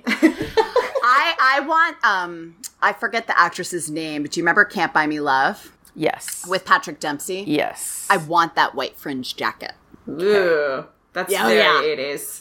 So 80s. And like not remember the one that starts the whole plot that gets like spilled on, right? That's like her mom's. Yeah. I think I would pick that one. Also, actually, I would take Marty McFly's girlfriend Jennifer, her outfit in Back to the Future's. Okay, it's very like understated. It's like floral pants and like a jean jacket. That would be fine too. That were probably Laura Ashley. Yeah, but almost assuredly. I mean, it is fantastic that you had the Marty McFly like taking the sunglasses off moment, right? Oh yeah, it's in character because Cole is so annoyed, but it also is a total homage to Back to the Future. But like, it's in the same episode where we're going to see Christopher Lloyd at the end of the episode. You know, like it's like the layers of like pop culture references. It's just so fucking delightful. All right, if you don't have anything else, the way we are going to kind of break down the rest of the episode is until we get to the end to stick with pairs of characters and kind of run through all their scenes together, if that makes sense. Mm-hmm. So let's start with Jennifer and Cassie. Do you guys have sort of any overall impressions of sort of, right, and I love the continuity. Like, this is the writer that wrote their road trip in Bodies of Water, and now they're sort of picking that conversation back up. Any sort of first thoughts? Yeah. It's interesting, I think, that even though they have been separated so long and haven't had a ton of interaction since then. I mean, I guess they did, they had Lullaby and the stuff back and forth through that, but I think that it's good, especially after everything Cassie's been through, to show that interaction made a difference and that she still carries like what she learned about Jennifer that day and is able to express some compassion that she never had for her before. Mm-hmm. So that I think that's a really good tie-in And it also makes sense with, with Jennifer sort of coming back now as a mother, that sort of stuff would be at the front of her mind, thinking about Jennifer and her experience with her mother. And especially with, like, Jennifer also as a child with, like, parents who really fucked up, and Jennifer as a person who, like, very, very easily could have, and in fact, almost did, become, if not like a bad person, at least someone who, I mean, Jennifer almost started the plague, right? And she easily could have, and she was preyed upon by Olivia because of sort of her nurture, like the fact that she never had these relationships with her parents. And so I think you can sort of see, like, it makes sense to be sort of like emotionally it tracks that Cassie, who's so thinking about her son and thinking about what it means that her son will eventually become the witness, and sort of thinking about it now in terms of, like, these people who are raising my son, what are they doing to him? And looking at Jennifer, like, okay, you're a person with a super fucked up childhood, and you're a good person, so, like, okay, like, it's possible. How do we get here, is there something I can pinpoint that I can either do to or for him to prevent what's about to happen? Right, exactly. Right? Yeah. When she asks sort of a question, which I think is interesting in that, these characters have never asked to use time travel for kind of these personal reasons. Right. And so when Cassie, when she's like, well, we could, I think she is genuinely concerned about Jennifer, and Jennifer has to play her mother, right? Like, if that doesn't shove everything about your childhood back in your face. Oh God, yeah. To portray, it's massive trauma, massive triggering. Yeah, yeah. Especially a mother who freaking tried to drown her. Jesus. Yeah, I mean, when Jennifer, we'll get to it, but like when Cassie says, your mother tries to drown you in 91, we can go back and change that. And I think you're right, Erin. In part, it has to do with Cassie asking, like, what can I do to change whatever's written on the word of the witness in Ethan's life to change who we think he's going to become? But also when you think about, like, we're going to see 4-year-old, they say that Jennifer's 4, which means when her mother tried to kill her, it's 2 years after this little girl. Like, this little girl that we're looking at throughout this entire episode, her mother's going to try and drown her in 2 years. Yeah, yeah. Ugh, it's a lot. And then Jennifer's answer, both by who she's chosen to be, kind of belies this idea of everything your parents do to you is who you have to become. Yeah. But on the other hand, she also says, I don't know who I'd be if I'm not the kid whose mom who tried to kill her. So it's like both acknowledging, which I love, because what I particularly has really bothered me lately in some dramas is particularly with female characters that trauma defines who that character is. And I feel like this is really honest, right? Like Jennifer's like, that thing happened to me. I don't know who I'd be if that thing didn't happen to me. And yet on the other hand, Jennifer is very much on a journey of choosing who she's going to be.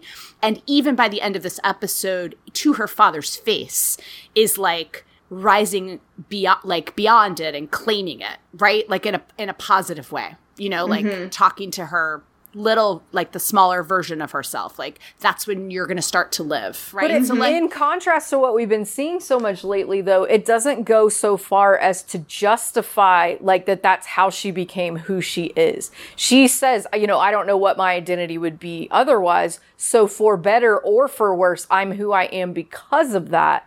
But it's not that I needed that or that it was good or like, hooray that it happened. You know what I mean? Right. It's not the Sansa from Game of Thrones line, the rape made me stronger. It's not, right? Or like Veronica Mars, like, just wallowing in trauma because they think that's what's interesting. It's, yes, these horrible things happen to these characters just like they happen to people.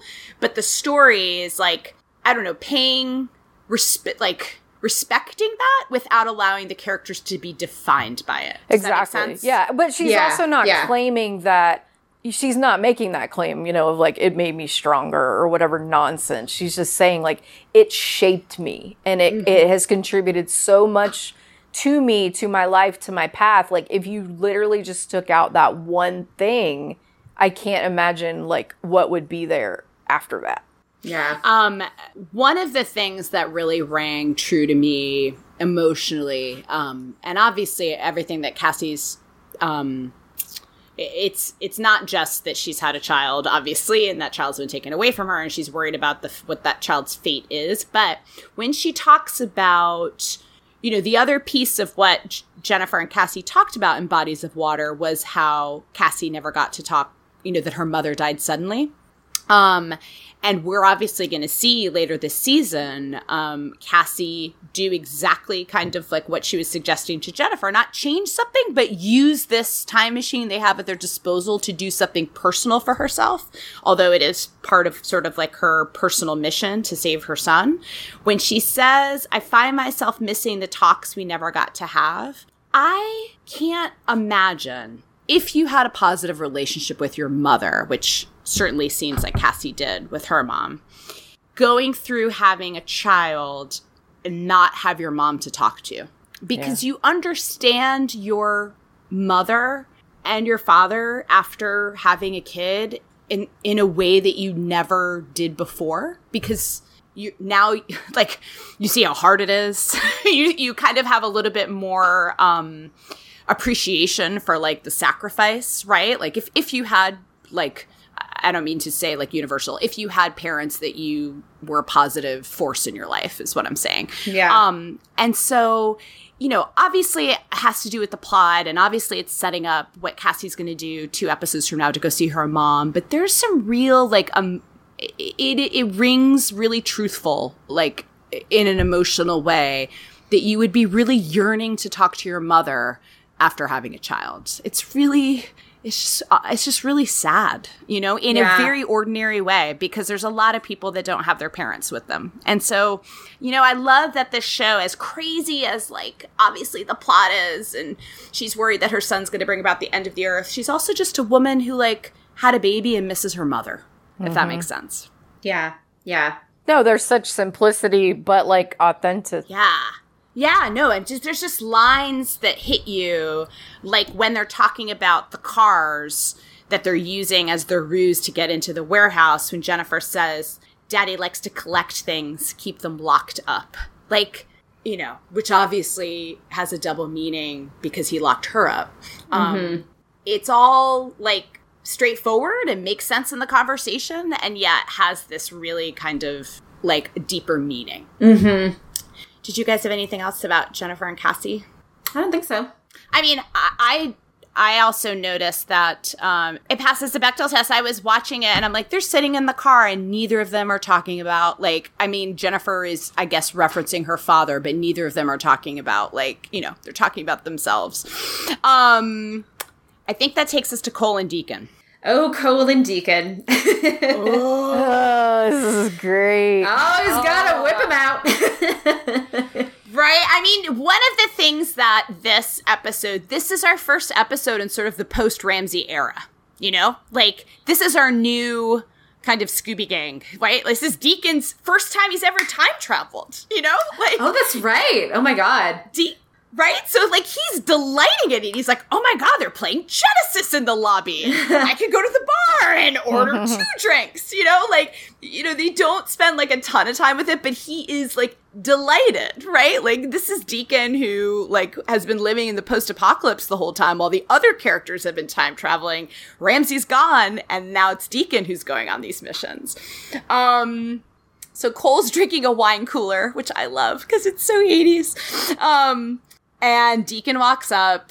Do you guys have any sort of initial thoughts about this conversation, which is brutal and also funny? I do think it's hilarious that Cole is drinking a wine cooler while it happens. Just because, like... and also, like, I really wonder, like, how did he wind up drinking a wine cooler? Because surely Cole does not know what the fuck a wine cooler is. You know, like... Like, did he order a whiskey sour and the bartender was like, I got a whiskey sour Bartles and James. How about that? And he's like, sure. I mean, it's clear that, like, the Emerson Hotel is going downhill, and I don't think it's probably in great shape in the 80s, so maybe Which Cole does make sense. was like, man, that like historically tracks. That would be the era when that kind of hotel would go down. So maybe they actually don't have maybe the guy's like, I don't have any sours. Like, you want straight whiskey, or I can give you a wine cooler? And Cole's like, oh, wine cooler, I guess. I mean, there's a level, like, this conversation, there's a lot to unpack. It is on some levels brutal in that the things that Deacon is saying that he thinks he's talking about and what Cole is hearing, given what Cole knows and has experienced, are kind of crazy. But also they're having this conversation while Cole is still dressed like Marty McFly. And Deacon is still dressed like Crockett and Tubbs, right? Like, so, all right, so sort of like the initial thing that hits me is that when Deacon brings up, like, I didn't think that you had it in you, and he's obviously wants to get into, like, what happened with Ramsay, this whole thing, if you think back to season 1, the conflict between Deacon and Cole is that he wouldn't kill Ramsay. Yeah. And so now, like, Deacon's like, when he says, I didn't think you had it in you, and he pauses, we're sitting there with Cole as the audience, and obviously Cole's absorbing it, meaning, didn't think you had it in you to kill your brother, when obviously Deacon doesn't know that, and he's only talking about, that you didn't use the time machine to bring him back. Yeah. But also, I don't think it's too much of a stretch. I didn't think you had it in you. Something Cole's wrestling with this whole episode is what is inside of him, and where the conversation goes on, he's sort of like, they're debating, and it's interesting because it's like Cole's like, Ramsay tried to do what he always thought was right, and Deacon kind of gives voice to what I think, like, a lot of people in the fandom, it's kind of interesting, and I don't know if it was kind of meta commenting on, like, what fan response to Ramsay was, but he's basically like, he barely knew that kid. And he did whatever was best for him. And I'm, you hear that. That is a thing that I thought a lot while watching the first 2.5 seasons. Right. But then what Deacon says is, Ramsay was not a good guy. None of us are. Sam would have turned out the same way. And there's so much, like, let's just unpack. First thing, what that means to Cole and what he's struggling with Ethan. I mean, I think that's another place, or this is another place where that idea starts to seep in even deeper. Yeah. Which is not to say Cole would have never gotten there on his own, but I mean, that's just like a jab of somebody saying it, like somebody articulating it in a way where he almost has to absorb it. Yeah, I think you're right. And then also, I mean, like, I hadn't thought about Deacon saying, I didn't think you had that in you. And sort of Cole, that, like, sort of jolting Cole into thinking, like, I have something inside me that makes me capable of killing my brother. Like, that, I think you're right that kind of, like, maybe, like, not that he wasn't thinking that, but it maybe sort of articulates a feeling that he had in a way that makes it, like, really conscious in a way that it was just sort of like, it was almost tangible. Yeah. Like, before he was just like this sort of crushing guilt, and now it's like, oh, that's what this is. This is what it is like discovering that I have, like, the level of, like, evil or brokenness or whatever inside of me that makes me capable of doing this thing. Yeah, up until this moment, it was likely more of an abstract thought, and now it becomes very concrete. Yes, and also something I think whereas it kind of becomes not just sort of like, rather than like in that kind of like moment of exigency, he was capable of pulling the trigger, but it becomes sort of like, I mean, I guess that kind of goes back to the question of destiny. Like, for Cole, it becomes like, oh no, the only reason that in that moment you pull that trigger is because you were always able to do that, because there's something inside of you that made that inevitable, as opposed to just like it being circumstantial, so like maybe that kind of like a little bit kickstarts the sort of sense of like, there's something in me that is like genetically transmissible to my son. Which is interesting because in my mind, Deacon is speaking on such a wider scale, more so about the world around them. Yeah. Which is to say that there can be no good people because of the circumstances in which we live. I think Deacon is talking about nurture. Deacon is saying, like, none of us are good guys because none of us could be, and Cole seems to, like, hear him and think it's about nature, interestingly. Right.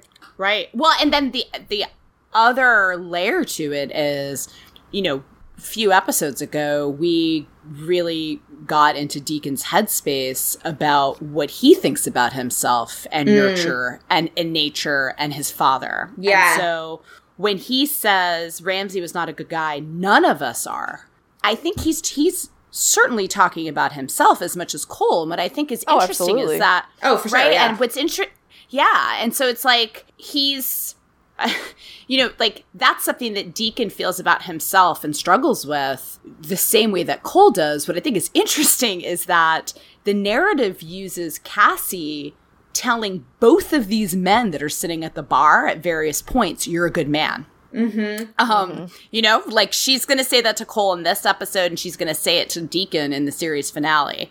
So it is, Ramsay's gone. So it's a new dynamic. It's obviously going to be a very long road for Cole and Deacon to get to the point where they can sit down and have a drink in Demons and, acknowledge like they were never going to be brothers, but maybe they could be at least friends. I'm not sure if that's a deleted scene or not, or it's like an extended scene. I can't remember if that's actually in Demons or if that's part of an extended scene. But this is kind of like, this is our new dynamic on the show. And I love that these men both have this in common in terms of doubting whether or not they're good men and what they're capable of, and yet they cannot emotionally connect. And it leads to, Jesus, it looks like it hurts. Cole slams his head into the bar, right? And Cassie comes in like... He's like not even phased, though. He's just like, oh, what's the next thing that's about to happen? But then they act like two little kids who got caught doing something seriously. terrible. And they just turn around, they're like, nothing, Mom. Like, it's No, yeah. They look like two kids are like supposed to be going to bed and their mom catches them having a pillow fight or something. Exactly. Absolutely. Or looking at like little porno mags that they are keeping under their mattress. What is that? They slam it shut and they're like, nothing. Yeah. I mean, it's also like, it sucks for Cole to be sitting there knowing that what he actually did. And Deacon is like needling him, Like it's a really interesting dynamic. Like, and I think part of it is Deacon is his antennas are up. He knows something's up and he's like needling him. He's poking around. And I'm not convinced that he is not a little bit suspicious even of that. Not just of what, not just of how Cole and Cassie are acting, but I think he might be a little bit suspicious. Well, I think he definitely, he smells like, Cole coming back and being like, Ramsay's gone and not really talking about the details. Like, I think he sort of smells like there is a lot more to this story than you are letting on. Exactly. And I think he instinctively knows that, like, if this were a story in which Cole was completely innocent in Ramsay's death, Cole would be telling that story, And so I think he sort of, I don't think that he would ever guess that Cole, like, shot him in the back. But, I think he probably is like, you are like something fishy. Like you are deliberately not telling us something because it probably makes you feel guilty, at least, if not something more serious. Right. And I think Deacon's still kind of, I mean, like, because this, like you said, this is like Deacon's first like mission on the team. And he's still got a certain level of insecurity. And so I think like there's that old dynamic of Deacon kind of wanting to knock Cole off his pedestal, I think, too, to sort of like remind him, like, you're not better than me, so, yeah. Well, and what they just had happen was he freaking saved Cassie, and he's all, where's Cole? And then he gets back and they're like, everyone's face is like downtrodden before she shows up. So, I mean, I think there's also like a lot of kind of resentment there of like, fuck all of you guys. Like, I'm the reason, that she's even here. Oh, yeah, for sure. I can't get any credit or appreciation for anything. Right, yeah. And then as soon as Cassie sees Cole, she forgets that Deacon is even there. So, yeah. So, which is another reason why, like you were saying a while back, Cece, I think, like he and Jennifer really kind of, like, they see each other in a way that neither Cole nor Cassie sees them. And then I think this is the episode where they both recognize, like, oh, here's a person who, like, actually, like, fully sees me. Like, here's a person for whom I don't fade into the background. Which is why I love them so much. Not that I don't love Cassie and Cole, but, like, there's such a special place in my heart for Deacon and Jennifer. They don't push me... you know, they don't see me in the background, even though they see me completely. Yeah, exactly. They know, Yeah. I mean, you know what I mean? He knows that she's batshit and she knows that he's sociopathic, and they're still just like, cool.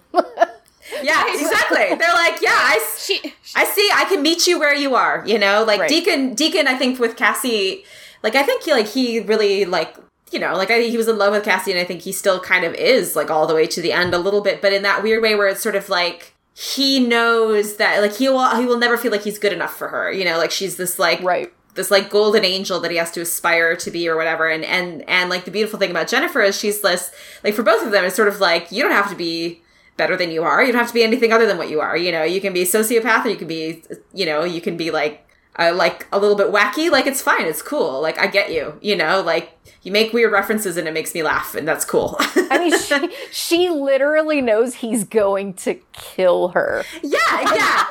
That's a really good She's point. like, Yeah. cool, want to be besties? Like, Yeah. Well, and I think that also, like, It's like, in the meantime, yeah. I would really like to have that guy watching my back. The part of Deacon that I feel like, the part of Deacon where I think he feels like he's unforgivable, it's like a huge thing for the person that he actually killed to be like, that's cool. It's fine.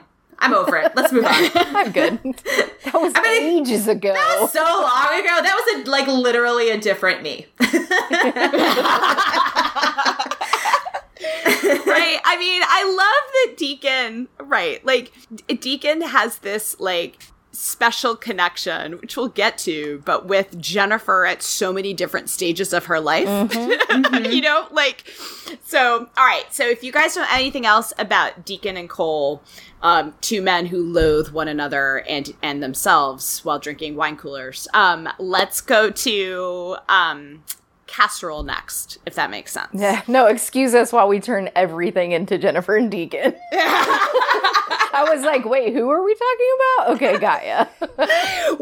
We still have, I'm saving Jennifer and Deacon for the end. I know that you guys love them. But this is a quieter episode for Cassie and Cole, but what I appreciate about this show is this episode lets them just talk and have several scenes talking about what happened in the past, what are they feeling and thinking now, and it's not, I mean, it's a little bit to move forward the plot, but it's basically setting up their character arcs, for like lack of a better way to put it. And it's not like, I could picture on many other shows that this reunion of sort of your central romance where they've been separated would play out very differently on other shows. Does that make sense? Yeah. Yeah, it'd be like a 2-minute blow by, and then, hey, we've got shit to do. Right. Wait, what? Wow. I know which show you're talking about. Okay. Oh my gosh! And I was like, blow by. Was that a sexual thing? Or No, I wasn't being dirty. I meant like they're blowing by one another. Like they just come through like a fucking tornado here, like 2 minutes, and then well, no, everyone. The only reason she'd be using her watch is to be like, come on, we gotta go.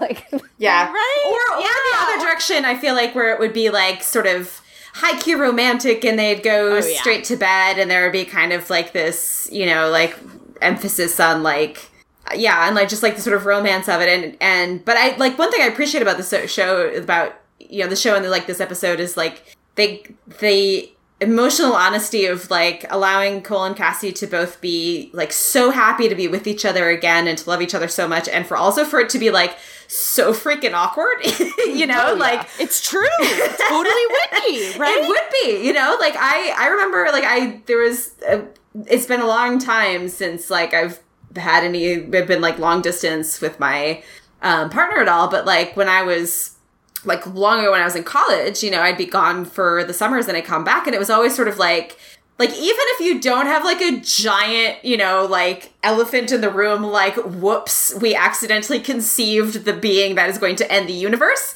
Like, even just if like everything's cool and you're regular people, if you've been apart for several months, you come back together, like, it's weird, you know, it's just like, Yes. It's hard to kind of like re-find a rhythm and like there are things about that person that you've forgotten or things that might have changed. Like, it's like a very ambivalent experience often. Yeah, and you're out of sync. I mean, there's certain ways in which you've fallen out of each other's routines. Like, even though you were talking or doing whatever before, it's not the same as when you were in person. And now that you've fallen out of that, it's like, okay, well, where do you fit exactly? Like, how do you, what role do you play in my day-to-day, especially? Yeah, exactly. And I mean, they have this awkward thing going on. So it's like, yes, they are happy to see each other. And I don't think there's a concern that there's like a long-term issue. And yet at the same time, the show does not let us forget, like, they are not in a good place right now. Yeah, no, like, they love each other very much. They're so grateful that they are reunited after never knowing if that was going to happen. And at the same time, like, they are not on the same page emotionally, and the things that they each individually went through are so hard to speak of together, so I think they kind of hit that sense of longing to sort of re-sync and the difficulty of doing it. And I love that they let them bicker in this episode, like, it's so funny. And it's like such good couple bickering, you know what I mean? Like, as a married person watching that, I'm like, yep, that's exactly how you argue with each other, Yes.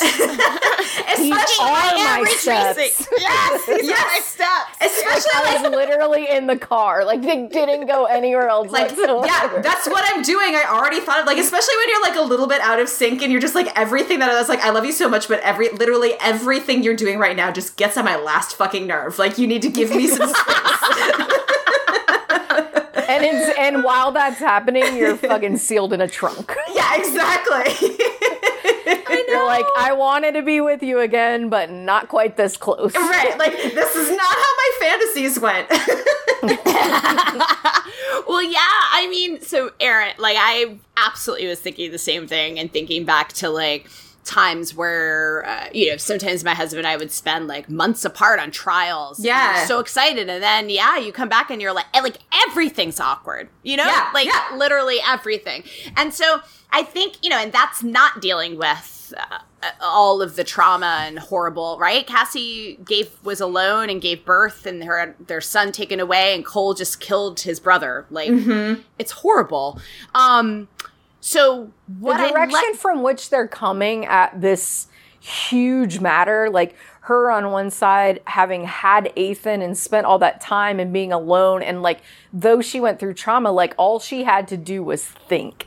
And him on the other side having like the opportunity to be so active, and he was like mad dogging after her, and then found out, in this horrific way, and then freaking killed Ramsey. And it's like, they've both had these experiences that are so polar opposite. I think where they are right now, without having like that tangible moment of Ethan that's coming up pretty soon, there's no way either one of them can remotely understand the position from which the other is speaking. I was just thinking, like, also I think, to me, like, that moment later in the episode when Cassie gives Cole the watch, in that moment, that reads to me, that, like, I think a lot of Cassie's sort of fears there are, like, very much about sort of physical separation, but also kind of sense of, like, trying to bridge the emotional separation that they're both aware of, that sense of like, I'm going to give you this watch. If you have this, we will always find each other. And I think that kind of like sense of finding each other is very much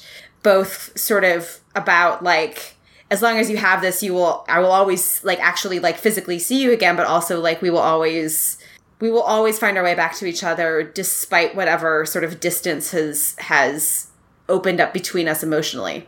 Right. We'll connect. And it's also her making a move that she did not ever allow herself to make, except for at the end of season 2 when they were at the House of Cedar and Pine. So even after all that has done, has happened, and he's undone their life, and he didn't trust her with it, and even though she understands he was trying to protect her, it's something she would have wanted to know. And like, there's all those things that are going on specifically between them, even outside the Ethan issue.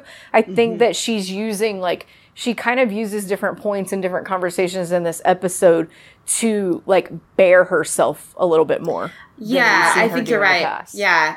And Cole like not telling her about the life that he erased, I think that's also for her is a moment of sort of like Cole keeps trying to like shut himself away from her emotionally a little bit. And I think this is her sort of like again and again trying to say like, no, I don't want, you think that you're protecting me, but I want to like I want us both to be sort of open and raw together. But given how little she's done that in the past, I feel like she's saying not only do I want that, but I'm willing to be the one that takes the first step this time. Yeah, that's a good point. Which is so different.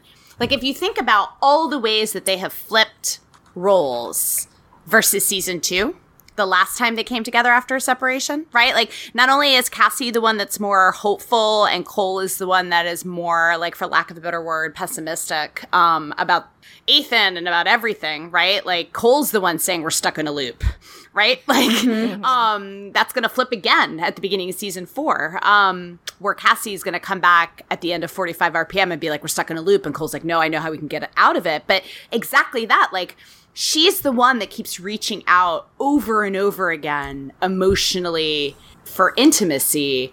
And he's not, like, it's not like he's shutting it down, but, like, he's deflecting, like, right? Like, he doesn't want to, like, he's being honest, right? Like, when they're in the car, it's not like when she says, would you ever have told me about it, that he tells her what she wants to hear. He's like, you didn't need to know. Like, there's honesty. It's hard to hear, right? Like, she's crying.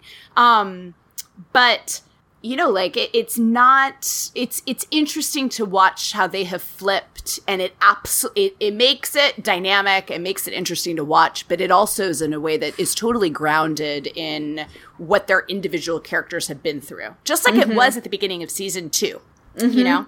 Yeah, and even with all the enormity and the nonsense and the crazy sci-fi, it's also grounded in reality. In the way that couples interact and what people really go through. And oh my God, I know it's so boring and one of them should die, but no, it's true to that, I think. Yeah, no, I agree. Right. Yeah, I mean, this show, I know that we've said it a lot on this podcast, but, like, since there were, you know, lots of shows that don't seem to think, particularly lately, that, like, a couple together makes for compelling drama, like, watch this show. Because there's no question in this episode or this season or the next one that Cassie and Cole love one another. That's not where the drama comes from, right? There's no love triangle. There's no, oh, did their feelings change over the separation? There's none of that.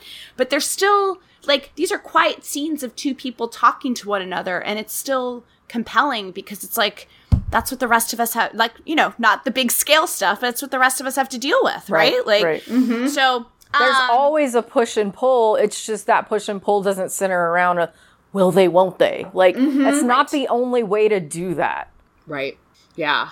I like it. I like how it shifts from Cassie being like, well, we've been in smaller places before. Like, remember the bed that squeaks, right? Like, you know, like, and he's all record scratch, like, wait a minute, you know about that?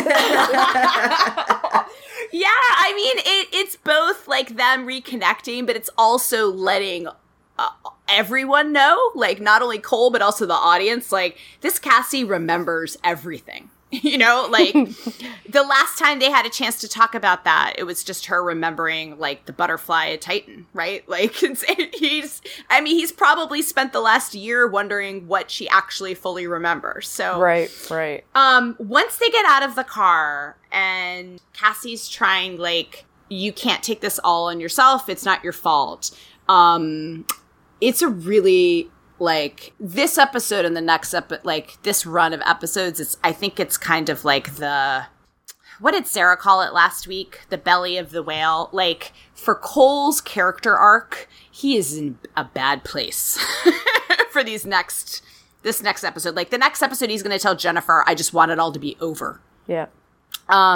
So what he is describing of himself is like, you didn't know me before. We killed people for nothing. I just killed the one conscience I ever had. And if there's something wrong with him, he got it from me. And it's just like, oh, it's like, I think Aaron Stanford nails these kinds of scenes where Cole has a lot of, you know, pathos and is struggling with stuff. But it's also just like, you know, like, it's a necessary step along his journey, but it's pretty awful if you think that you're such a horrible person that, like, if somebody was going to end the world, they got it from you. Oh yeah. Man. Well, I mean, consider the totality of his journey, right? Let's go right back to the pilot. and even, you know, all of season 1, and before we really got into the witness stuff, the whole purpose of this was not the purpose in of itself, but the entire outcome of this was that Cole would be erased. This Cole that we know right now, he would be erased because everything would be reset. So he knew that everything he was doing was going to end, you know, in his non-existence. And now, like, add on to that, like, the whole fucking thing has been your fault. And you are affecting so many more people, and not only people that you've just been shooting your whole freaking life, and not only a random, like, 7 billion that we've talked about before, every single person that you love and that is around you, the world will be falling apart because of you. So the idea of what he's been working toward on his forgiveness, redemption, like everything up to this point, I mean, that is erased and then some. Yeah. That's awful. Yeah. I mean, and the other thing about it, though, that's so interesting is they're having this, this conversation is about nature, right? And Cole being like, basically what he's not saying is like, look, he didn't get it from you, he got it from me. What we will come to find out when we watch Thief is that Ethan was, in some ways, formed, like, nurture unknowingly by Cassie and Cole because of the 2 moments he happened to choose to visit his parents in their, like, respective timelines. And, you know, obviously there's a lot more things that are going to happen, and there's more nurture in this story that ultimately is what turns Ethan around. But I think it's so interesting that it's like they don't think that they've had any nurture impact on their son at all. And yet that moment with the snow globe with Cole, or at the hospital with Cassie where she calls time a thief, had enormous impact on their son.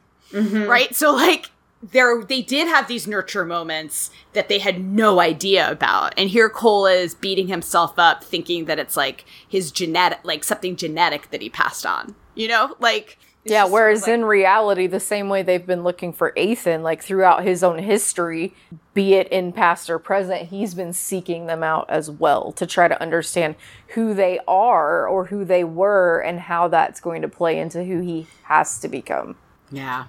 It's just really good. It's just really good scenes. And they let them have a lot of them. And it's just the 2 of them talking. And I just really appreciate it. Like, especially given such a complicated plot. The one, I think it's interesting, and I think it shows us where Cole is at. When she says, "You're a good man, I wouldn't have fallen in love with you if you weren't." It's clear that Cole hears it, but he doesn't respond. And it's kind of the same way at the end when she gives him the watch and she's like, and he, you know, he kind of pulls her in and gives her the hug, but it's like, it at least it seems to me that it's like, it's not that he's closed down, but I don't think what she's saying is necessarily getting through to him right now because of where he's at, like emotionally. Yeah, I don't think he believes it. I think he thinks, you know, like, well, of course she's going to say that, but, you know, I don't think he can believe it. Yeah. Well, because in a way, it's like, I mean, and even though he doesn't fully obviously understand what she went through and actually probably knows very little about it, he on his side, I'm certain, thinks, like, you don't know what I've seen, you don't know what I've done, you don't know what I found out, like, while you were gone. Yeah. You know, that none of this can be true. And especially when they throw that back in, you know, at the end of, like you said before, Aaron, about, you know, it's kind of a causality thing. Like, she gives him the watch, and on the one hand, he kind of accepts it as like, oh, that, you know, I appreciate that, I get what you're doing. And on the other hand, he's like, I've already seen myself wearing this. Like, was it a choice, or like you just trying to make myself feel better? But the interesting thing I thought in that context, which it doesn't necessarily play into this in any way, it just kind of stuck in my head as like an interesting part of the whole loop, is knowing that future Cassie is standing there at that scene as well. Oh, yeah. I mean, that's right. That's the added, right? It's like she's hearing him say something that she told him before. Right. To his, like, breaks your brain. Yeah. I do love that, like, you know, they've got a lot of stuff to deal with, and yet they still give us these moments, like, there's a lot of comedy when he has to, like, interact with the security guards, right? Like it's Detective Morrison. It's like he's always Morrison. Morrison. And he's just it's so great. Like you've watched Nikita. It's like I'm watching that scene. I'm like, oh my god, there's like a little bit of like Burkhoff humor, like peeking through there. But I love that they're like battle couple again, right? And so even though they're dealing with all of this ridiculous stuff that they have on their plate, and they're talking about things that like would probably like break most people in terms of like what they're dealing with their son, you still have those moments where you have Cole saying, "Good to have you back," right? Like you still feel like, they're not on the same page with everything, obviously, but like on a certain level, they are still okay with one another. But this is the first time since, since all the way through season 2, that, because even when you think about the time of their happiness, there like was no mission anymore. So since the very end of season 1, this is the same time or the first time that they're not only on the same mission side, but they're also on each other's side. That's true. Does that make sense? Like how those are two different things? Yeah. Mm-hmm. Yeah, definitely. Right. It's also really, really, I think, Aaron, going to your point about the way they argue about retracing the steps twice. And honey, like, okay, honey, but like, where's the, right? It's like, I feel like it's like, but I put my keys in my purse, but honey, they're not in your purse, right? Like that kind I know they're not in my purse. I'm trying to figure it out. Don't help me. Exactly. Like, how could I'll find them. But, it's just like, I don't know, like lack of a better word, like high emotional IQ writing. Because this is, even though we only saw snippets of it, this is a Cassie and Cole that lived together as romantic partners in the House of Cedar and Pine, who celebrated Christmas together, right? And went to jobs and like all of that.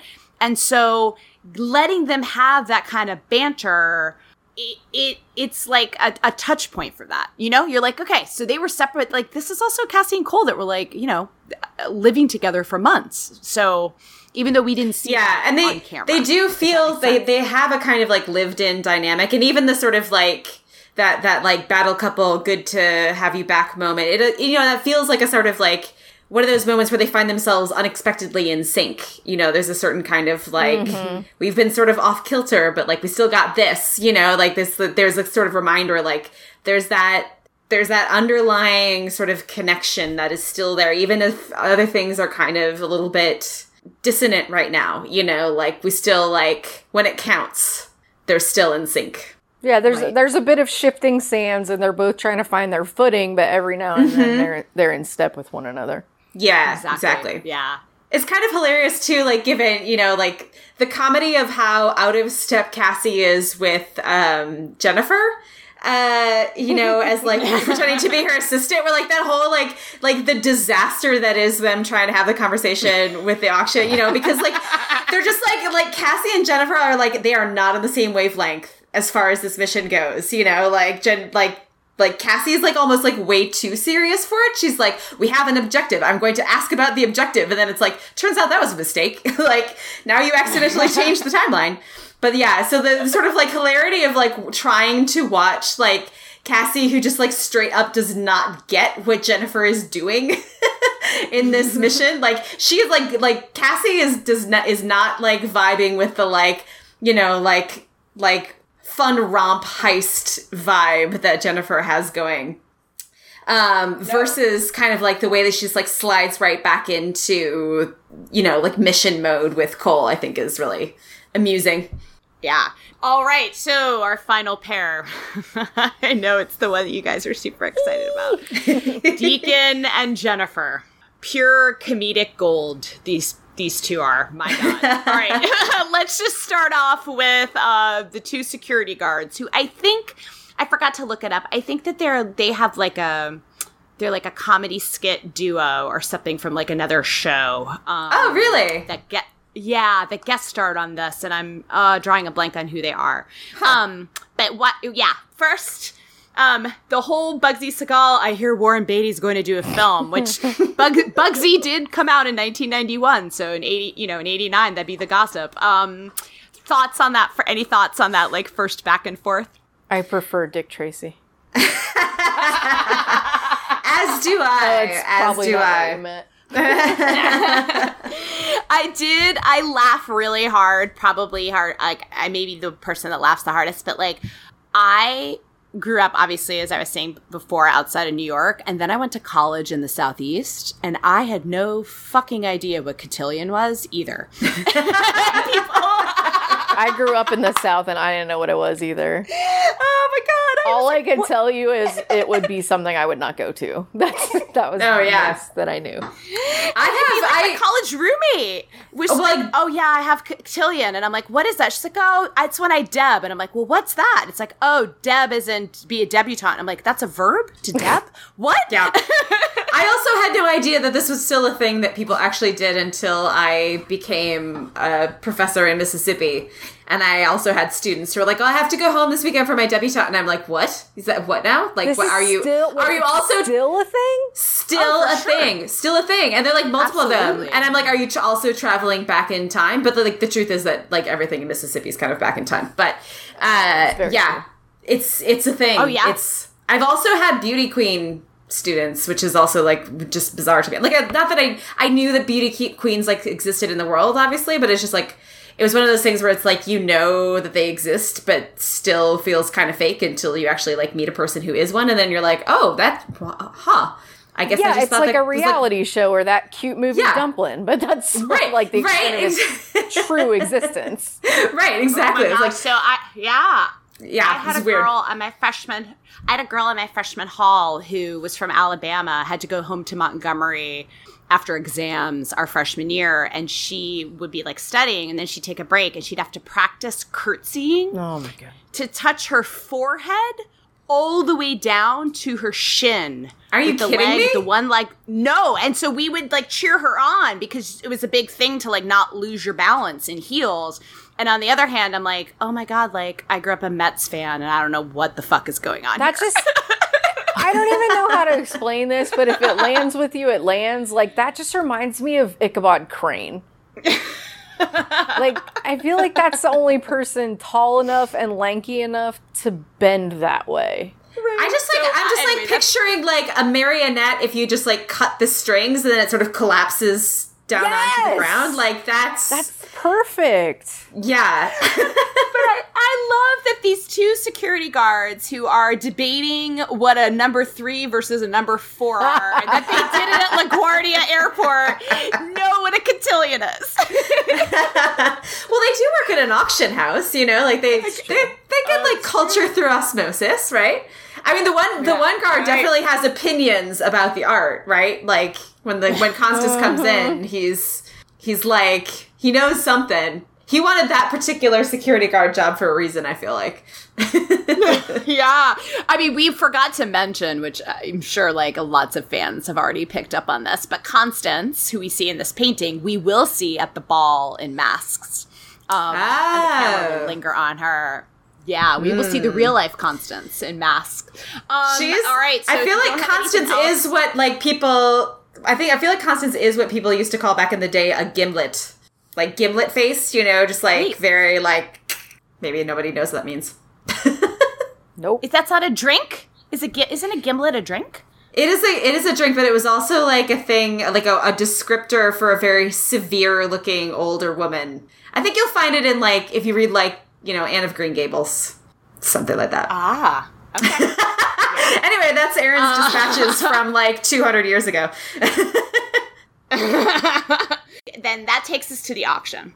Whoever the actress is who plays the woman who works at the auction house is fantastic. Like her, like what the fuck is going on with Deacon and Jennifer? I'm sorry, Deacon is Monty in this scene. Monty, right? yes. That was also a great reaction. Okay. Oh, I'm Monty. Yes. Anyway.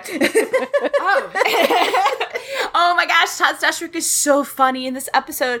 I love that Jennifer says she's having major deja vu because now I assume it didn't happen before or it did happen. I'm not like trying to parse this out, but like the 4-year-old version of her was there. And I'm not sure if that's because like we didn't see Jennifer's nosebleed, but like So I don't know how that works, but like I love that they're like letting you know that like we're about to see like young Jennifer. And then the line that like is so fucking great is when Olivia walks in looking like Sigourney Weaver from Working Girl's best friend. You have Deacon turn around, holy shit, it's Gosier. She does look like Gozer the Gozerian. It's true. I know. And the fact that she's dressed like Sigourney Weaver is just like an added layer of fun for me. When Jennifer is bidding like a crazy person for everything, I feel like I heard a fan on another on Uncaged Monkeys talk about how all the numbers are prime numbers. Oh, Did you guys pick up on that? I guess like the number item that she's bidding on, or her pricing, everything, or everything. No, or the number she's holding up, her bidding number. Is that 337? Yeah, that's probably prime. That's prime. I would imagine the lot numbers are prime. Oh, the numbers she's bidding are round numbers, so those can't be prime. But like maybe the lot numbers. Yeah, I mean, it sounded like she's bidding on everything to me. Well, yes. So I mean, her paddle, 337 likely is. Mm-hmm. Yeah, because that 7 is gonna jack some stuff up. But yeah, that would be the only one. Yeah. So then you have the surprise guest star of Leland Goins. We haven't seen Leland Goins since season 1. That's like, I'm so happy to see someone that I think is such an asshole, but I am, because I think the actor is great. That dude has 2 cell phones. I can't with that bullshit. They're enormous. They're enormous cell phones. I love it. And I love his assistant with like her giant 80s glasses. Those like saucer-sized glasses. My mom had those. My mom also had a perm like his assistant did. And if you think about it, this is probably when he's really starting to get into some of his like research and stuff, because this is only 2 years after he acquired the corpse. Yeah. Oh, you hear his conversation is shady as shit. Oh yeah. He's like, yes, I'm a family man, and I understand how that has leverage. Oh, or something. for sure. Like, what are you doing? Are you like holding some family hostage? He's or getting scientists, someone? man. Yeah. And then you have, Jennifer with Olivia, and Olivia being like, do I know you? And Jennifer's like, not if I can help it. I mean, I'm sure a lot of this is writing, but you wonder how much is like Emily Hampshire and Todd Stashwick also like ad-libbing stuff back and forth. And I love that, like, little Jennifer, who is so thrilled that there's a robbery that she thinks it's fun. She's the best. Is also scared of Olivia when Olivia waves. Yes. Yeah. It's such a great detail. Jennifer always has the best instincts. Dude's waving a gun. How hilarious. But, whoa, who the fuck is this chick? But Jennifer knows, like, she's one of those people, she's got the instincts. Like, she knows can always tell, like, he's got a gun, but he's not actually gonna, like, out to hurt anybody. But, like, Olivia, that bitch, she wants to steer clear. Yeah. Well, and if you think about it, this, as they indicated specifically earlier in the episode, is before her mother started to drown her, or tried to drown her, and everything became, like, chaotic and almost like a schizophrenic type thing. So I would actually think at this point in her life, without understanding it, she would be much more in tune with her primariness. That's true, yeah. Yeah, this is like the little 4-year-old Jennifer that was drawing all of those pictures that were in her room. Right. Yeah. Like, along with her My Little Pony. It was by the pool. So my personal favorite line and line delivery is when Deacon stands up on the chair and says, "This is a robbery!" Finally. Yeah. So good. It's like the whole reason they're there is to steal something. And yeah. You know, like, how bored Deacon was just sitting there like, oh my god, like, just watching this stupid old shit roll up. Yeah. Constantly talking about his boss who's on the sauce. I mean, it's just not that interesting. So I want to hear both. I'm going to say these two lines, and then I just want you guys to, like, unpack it. The first line that is like a dagger in my heart because of the way that it's said in such an offhand way that you know that it was said all the time to her, is when Leland Goins turns to little Jennifer and says, Christ, can't you just be normal for once? Oh, God. It's just such a fucking horrible thing for a parent to say to a kid. I wanted someone to crush his trachea. Like, specifically that. Yeah. Just, you almost that want was to, like, my instinct. You almost want to go back and, like, watch the scene of Cole shooting him in the head at that moment, just to be like, you know, like, he eventually gets what he deserves. Yeah. It's just such, you know, it's like such a everyday put down. Yeah. Do you know what I mean? Yeah. Like, it's something that you can hear a parent saying in real life, or like I've seen parents say to their kids, either like, you know, like it's, ugh. But then you've got that unbelievable Deacon moment. Well, hold on. To expound on that. Yeah, dude. I'll take a little bit of leeway here, just enough to hang myself. It's not exactly the same, but speaking as someone who has struggled with depression for most of their life, and knowing that even though hers is not meant to be that, there's so many characteristics with which obviously Jennifer is compared to having a mental illness. I often remember hearing, and obviously they weren't met with the same vitriol. I mean, he's just the fucking worst. But I often remember hearing, like, cheer up. You're unappreciative. Like, you have nothing to be unhappy about. You have, you know, these types of things that were thrown at someone who, like, has no control over the fact that their brain is just jacked up. And those things, they land, man. And it becomes ingrained into you. And I know that, you know, even women get upset with the, you know, smile more, but you get that kind of thing. I mean, I was depressed from a very young age, and it was always those kind of comments of like, that constantly undermined or underscored the fact that like, yeah, you're like just not quite right. And I feel like you're just not trying hard enough to be right. Yeah. And it hits you like so much harder when it's from a parent than from anyone else. Absolutely. Because, you know, especially when you're really young, you know, the things that your parents say, they're just like, they are like, your parents like tell you how the universe works. You know, you're not, when you're a kid, you're not capable of just not believing what your parents say the way that you are with just like a random person, you know, as an adult, even if it's like a close friend, you know, like, right. Just the weight of truth to anything that your parents tell you when you're a kid, something like that is just so devastating. Yeah. And because everything your parents say up to a certain point has to be true, because otherwise, how do you develop a worldview? Exactly. Also, like, how do you survive? Like, when you're little, like, you know, on some level, like, your survival depends on this person, you know? Right. Like, you have to believe what they say is true because everything in your universe depends on that, you know? And you aren't yet old enough to be able to sort of, like, have separation from their worldview, from their universe. And so it's just like, you just internalize it, you know? And so. Right. So whether they're indicating directly or indirectly, or whether the intention was there or not, they are conveying a message, that same message of like, you're not normal. Yeah, exactly. And it lands then, and it continues to do so for a very, very long time. Yeah. I mean, that line is like a slap in the face. Like, you know, like almost physically, you know, like I recoil at that line. Yeah, it's very, there's something deep in the gut that is,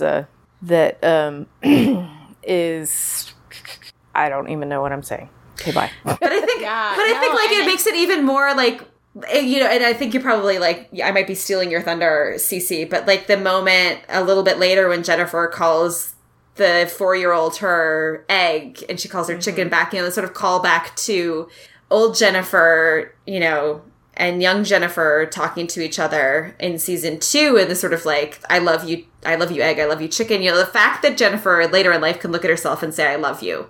Like, starting with her dad being like, Christ, Jennifer, can't you be normal for once? And then getting to a point where, like, even with everything that's happened to her, she can look at herself and say, I love you, is just like that really gets me, you know? Like, that's the kind of thing where it's like that horrible, horrible moment with her father, and then knowing the horrible things that her mother is going to do to herself, you know, like one of the things that makes Jennifer such a meaningful character to me, you know, as somebody like Beep, you know, I've also, struggled with like depression and anxiety and PTSD through my life.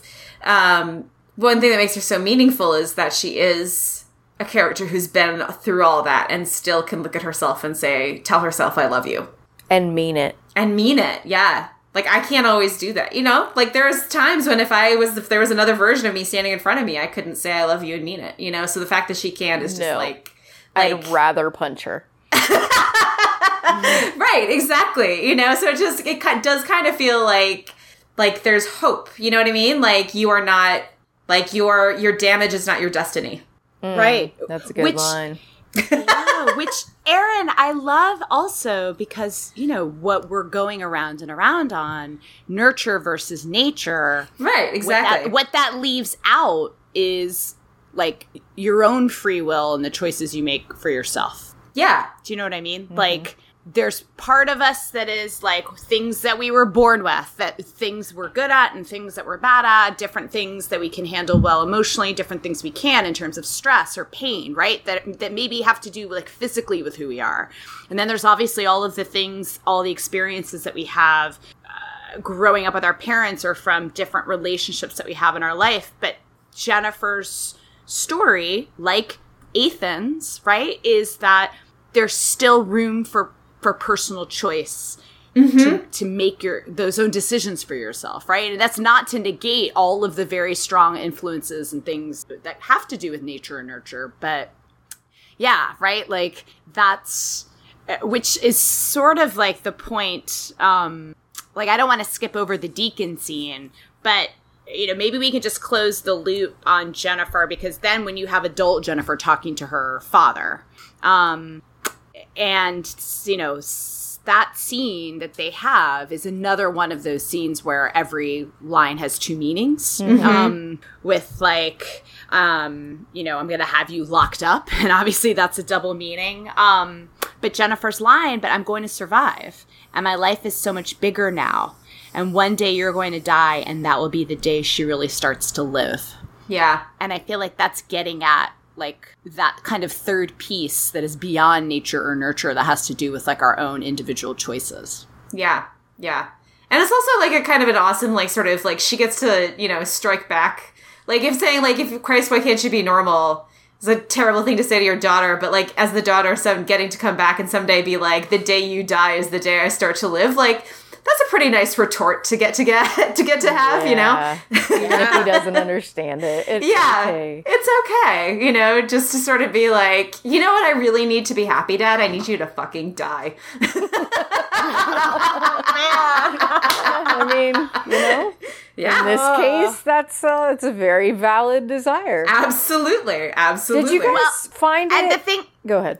Oh, no, I was going to say, so the thing is that, you know, when Cassie was in the car saying, like, we can use the time machine to, like, help you personally, right? Mm-hmm. The side effect, or, like, the unintended consequence of Jennifer's mission is that she gets to say that to her father's face. Mm-hmm. And she gets to say that in front of her younger self. Mm-hmm. Even though that was never her intention. It was never for that, like, personal motivation. But she gets that personal, like, you know, like that moment of strength and being able to say that to her father, which you could only get by virtue of a time machine, mm-hmm. even though that was never her intent of the mission in the first place. She does get some kind of closure there. Yeah. If we can, we like sort of close the loop on the Leland Goins part of it, although I do love the like the comedy of Daddy's locked up. Like, she's not going to open the door.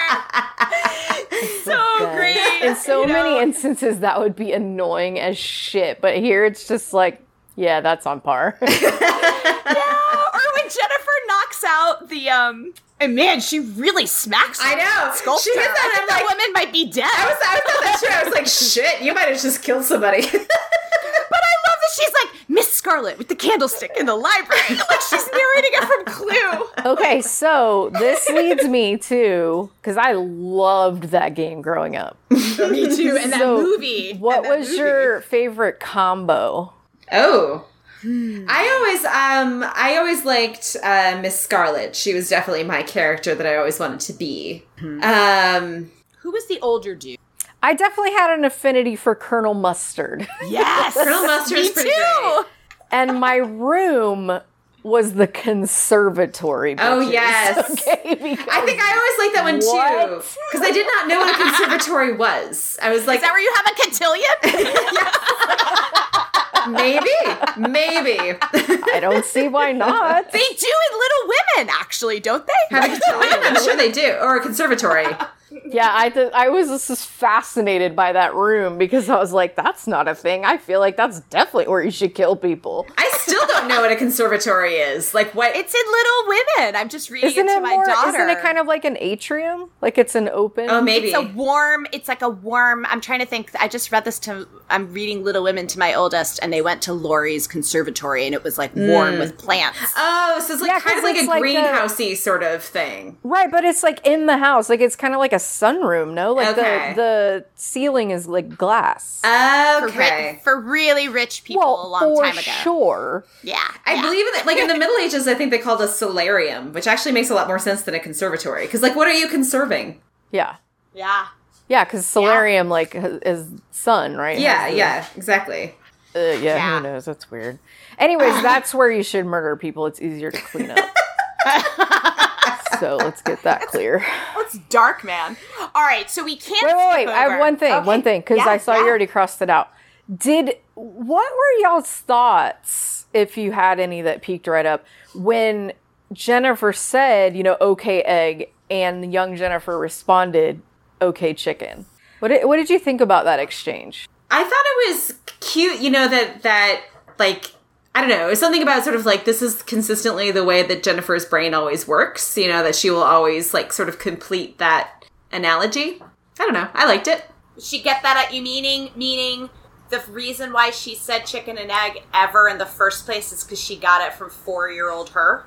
No, Well, no, I was personally just thinking- thought she knew it was her.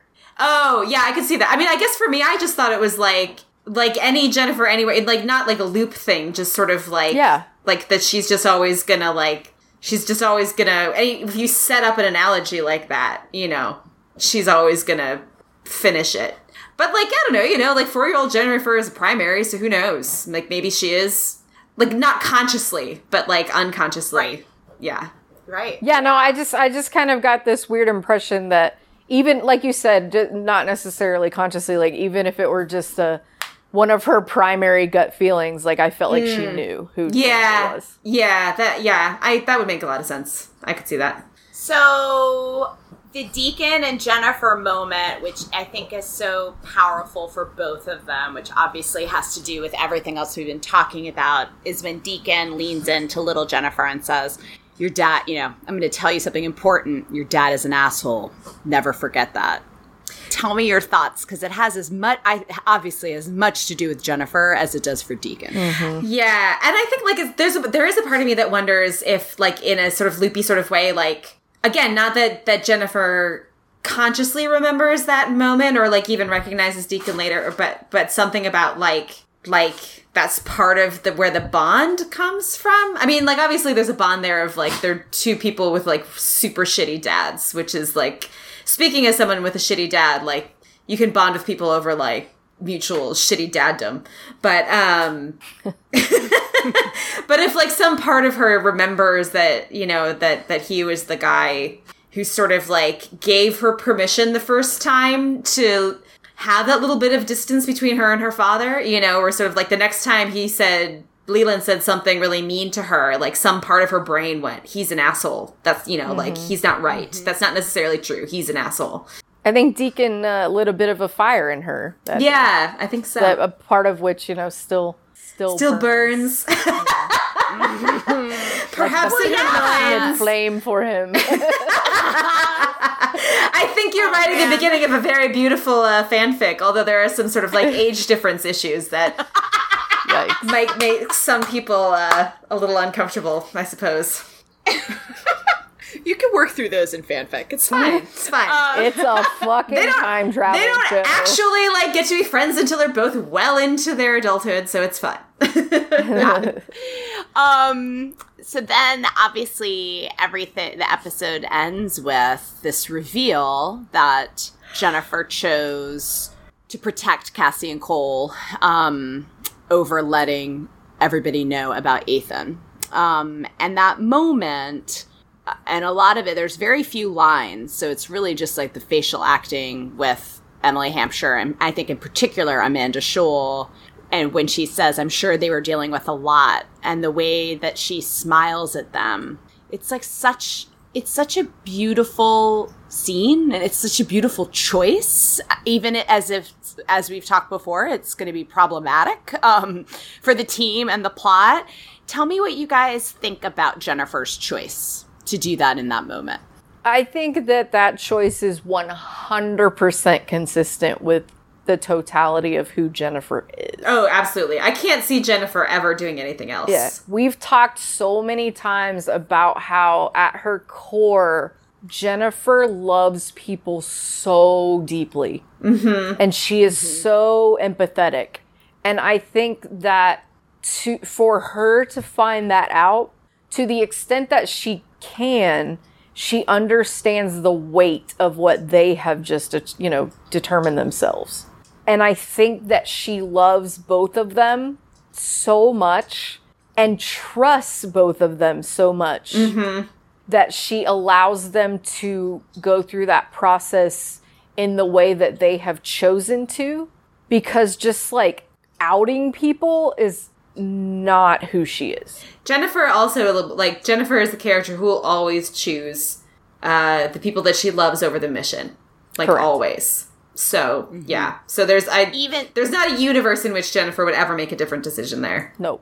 Even though what I think is so interesting about it is Jennifer choosing the people she loves and choosing to save people ends up being what saves all of them. Yeah. Right? Mm-hmm. Like, she's going to save Cassie and Cole at the end of the ball. She's obviously going to save Ethan in the finale. And what I think is interesting is, even though we're in a moment of division and secrets, and Jennifer sort of temporarily being pitted against the rest of the team by siding with Cassie and Cole are keeping a secret, and they think that they can do this alone. Mm-hmm. And even in this episode, the lesson is they can't. Mm-hmm. They needed somebody else's help, And so it's, it's kind of like a teaser. Like, they're not all, even at the end of this season, even at the end of, like, the actual series, going to be able to pull this off until they're all truly working together, which I, like, thematically, I love, right? To the point where they have to, like, resurrect people from the dead. Yeah. Like... Right. Yeah. Just to get you on the same fucking team, we gotta bring you back from the dead. Exactly. Look at Ramsay. Even in death, he's being such a dramatic hoe. Ramsay was always the most dramatic hoe. Like, honestly. Really, like, that's his whole thing. Forget, like, like, my son. Like, it was really just about being a dramatic hoe. For sure. The one thing that I kind of just thought of in the context of all this, because I know that it's said multiple times, it's said in the context of, like, not forgetting the love. It's said in the context kind of like Ethan not being able to be raised, when they say death can be undone, love cannot.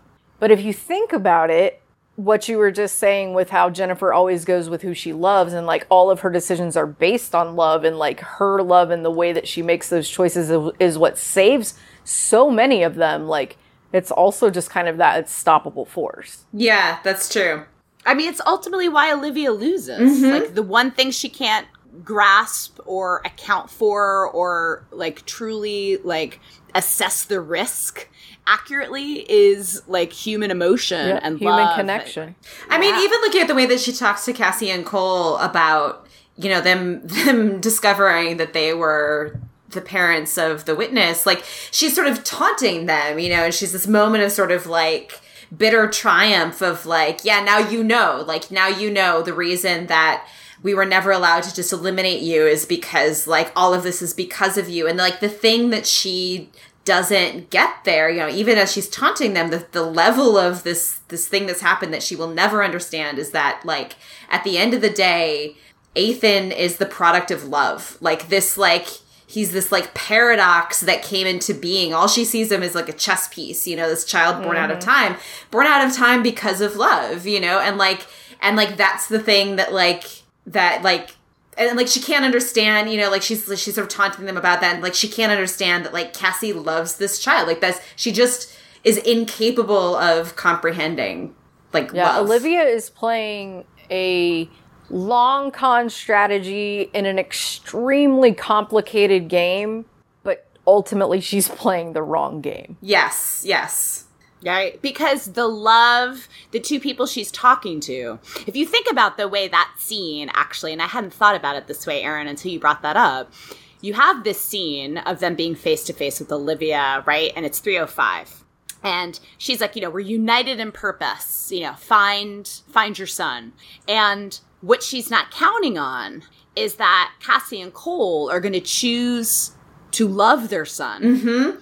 And that love, in turn, is what is going to inspire Ethan, who reciprocates it, who will come back and return as, quote unquote, the witness, and temporarily fuck up all of her plans. Mm-hmm. And everybody will get away, which is how they're ultimately able to defeat her. So it's kind of great that you have this face-off and you've got Cassie and Cole, and it totally seems like they're, you know, on the ropes, right? And that ultimately that piece that you're talking about love is what she's not calculating, and that is what is going to ruin her plan this season in addition to before. Yeah. And you could even see it in the sort of way that they in the episodes leading up to this one, the sort of introduction of the Four Horsemen and the sort of time traveling nanny thing, where like originally like this is sort of presented to us as like a weapon, like the way that they talk about the witnesses, like, you know, they're carrying around in this sort of like thing that looks like it's like a vault for a bomb or something, you know, like everyone, all of the monkeys and Olivia are looking at this like this child as a weapon, like this is the thing that whereas we just have to like get it to adulthood and then it's gonna like, you know, like bring about the end times. And the thing that they miss is that it's a baby and it's somebody's baby, you know, it's somebody's child. Like that's the part they can't calculate. Which, I mean, it makes sense for Olivia, who was like grown in a petri dish, you know what I mean? And like raised in a box. Like that's the thing that she like literally, and like this is the tragedy of Olivia. Like I find Olivia like a really fascinating character and like, and a really, really like probably the most tragic character in this. And that is like, she's like been so thoroughly and utterly broken by her upbringing. Like it's not a surprise that she can't comprehend love, that it's not something that's real to her, you know, because it never was. Right.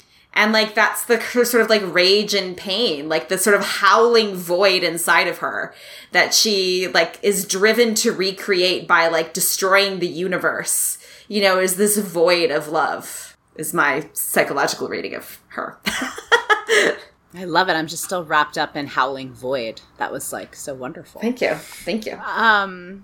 That takes us to the person we've been talking about, which is Ethan at the end. And of course there's Christopher Lloyd, which, you know, I never noticed until I listened to this other podcast. Did you guys ever pick up on the fact that Christopher Lloyd shaved his eyebrows for this role? Really? He has no eyebrows, and it was his idea. Huh. He is like, I love Christopher Lloyd. Christopher Lloyd is an unbelievable actor. Like he is an actor who always just like vanishes into whatever role he's in. Because if you think about like, you know, and like these are about sort of comedic roles, but if you think about like Doc Brown versus Uncle Fester in Addams Family, you would like never guess that those are the same person. So, like, I just love that he's in this show because he's so freaking brilliant. And it's, like, totally, like, it does not surprise me at all that Christopher Lloyd would be like, you know what this character doesn't have is eyebrows. That's, like, a very important part of, like, that's 100% Christopher Lloyd.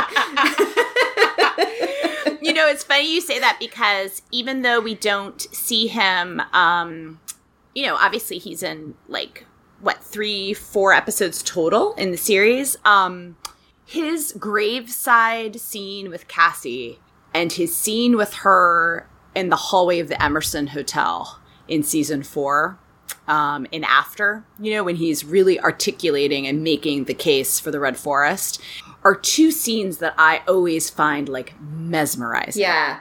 And like on the theme of love, I think, isn't it? It's really interesting too that like for him, right? It is about love. It's like a person that he loved and lost.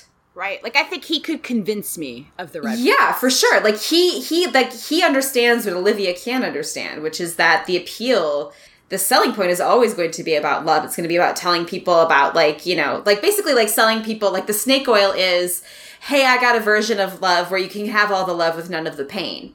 And like, that's the thing that, you know, that Cassie almost falls for. So, yeah. Mm-hmm.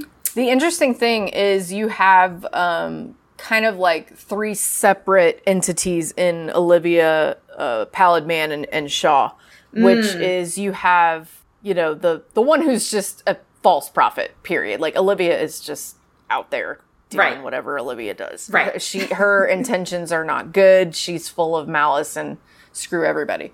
You have the Pallid Man, who is a fanatic. Mm-hmm. Who you never quite know what his, you know, intentions are, because he's just like, I'm following this till the end of the end, no matter what happens. And then Shaw, to me, is a very interesting character in the sense that I consider him to be a true believer.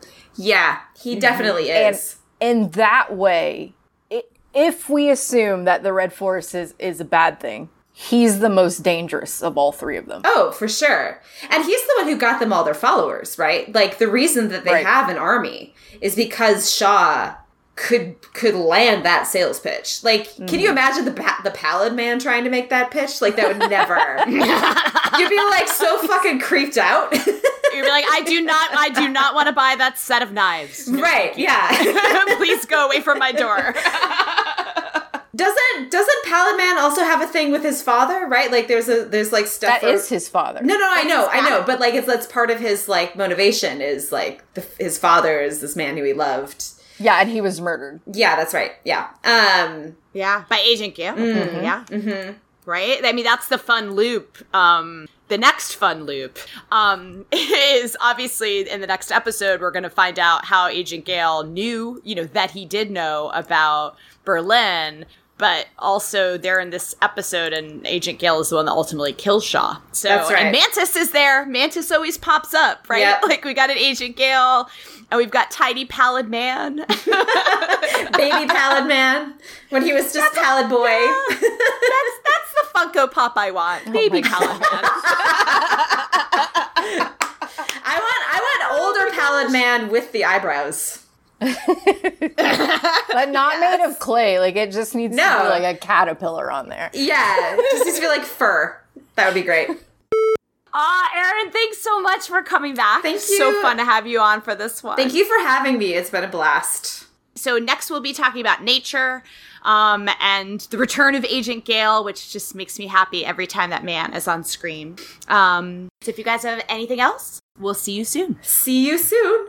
Anybody want to take us out with If I Could Turn Back? If I could turn back time, if I could find a way, I'd take back those words that have hurt you, and you stay. Our cold open has to be one of those.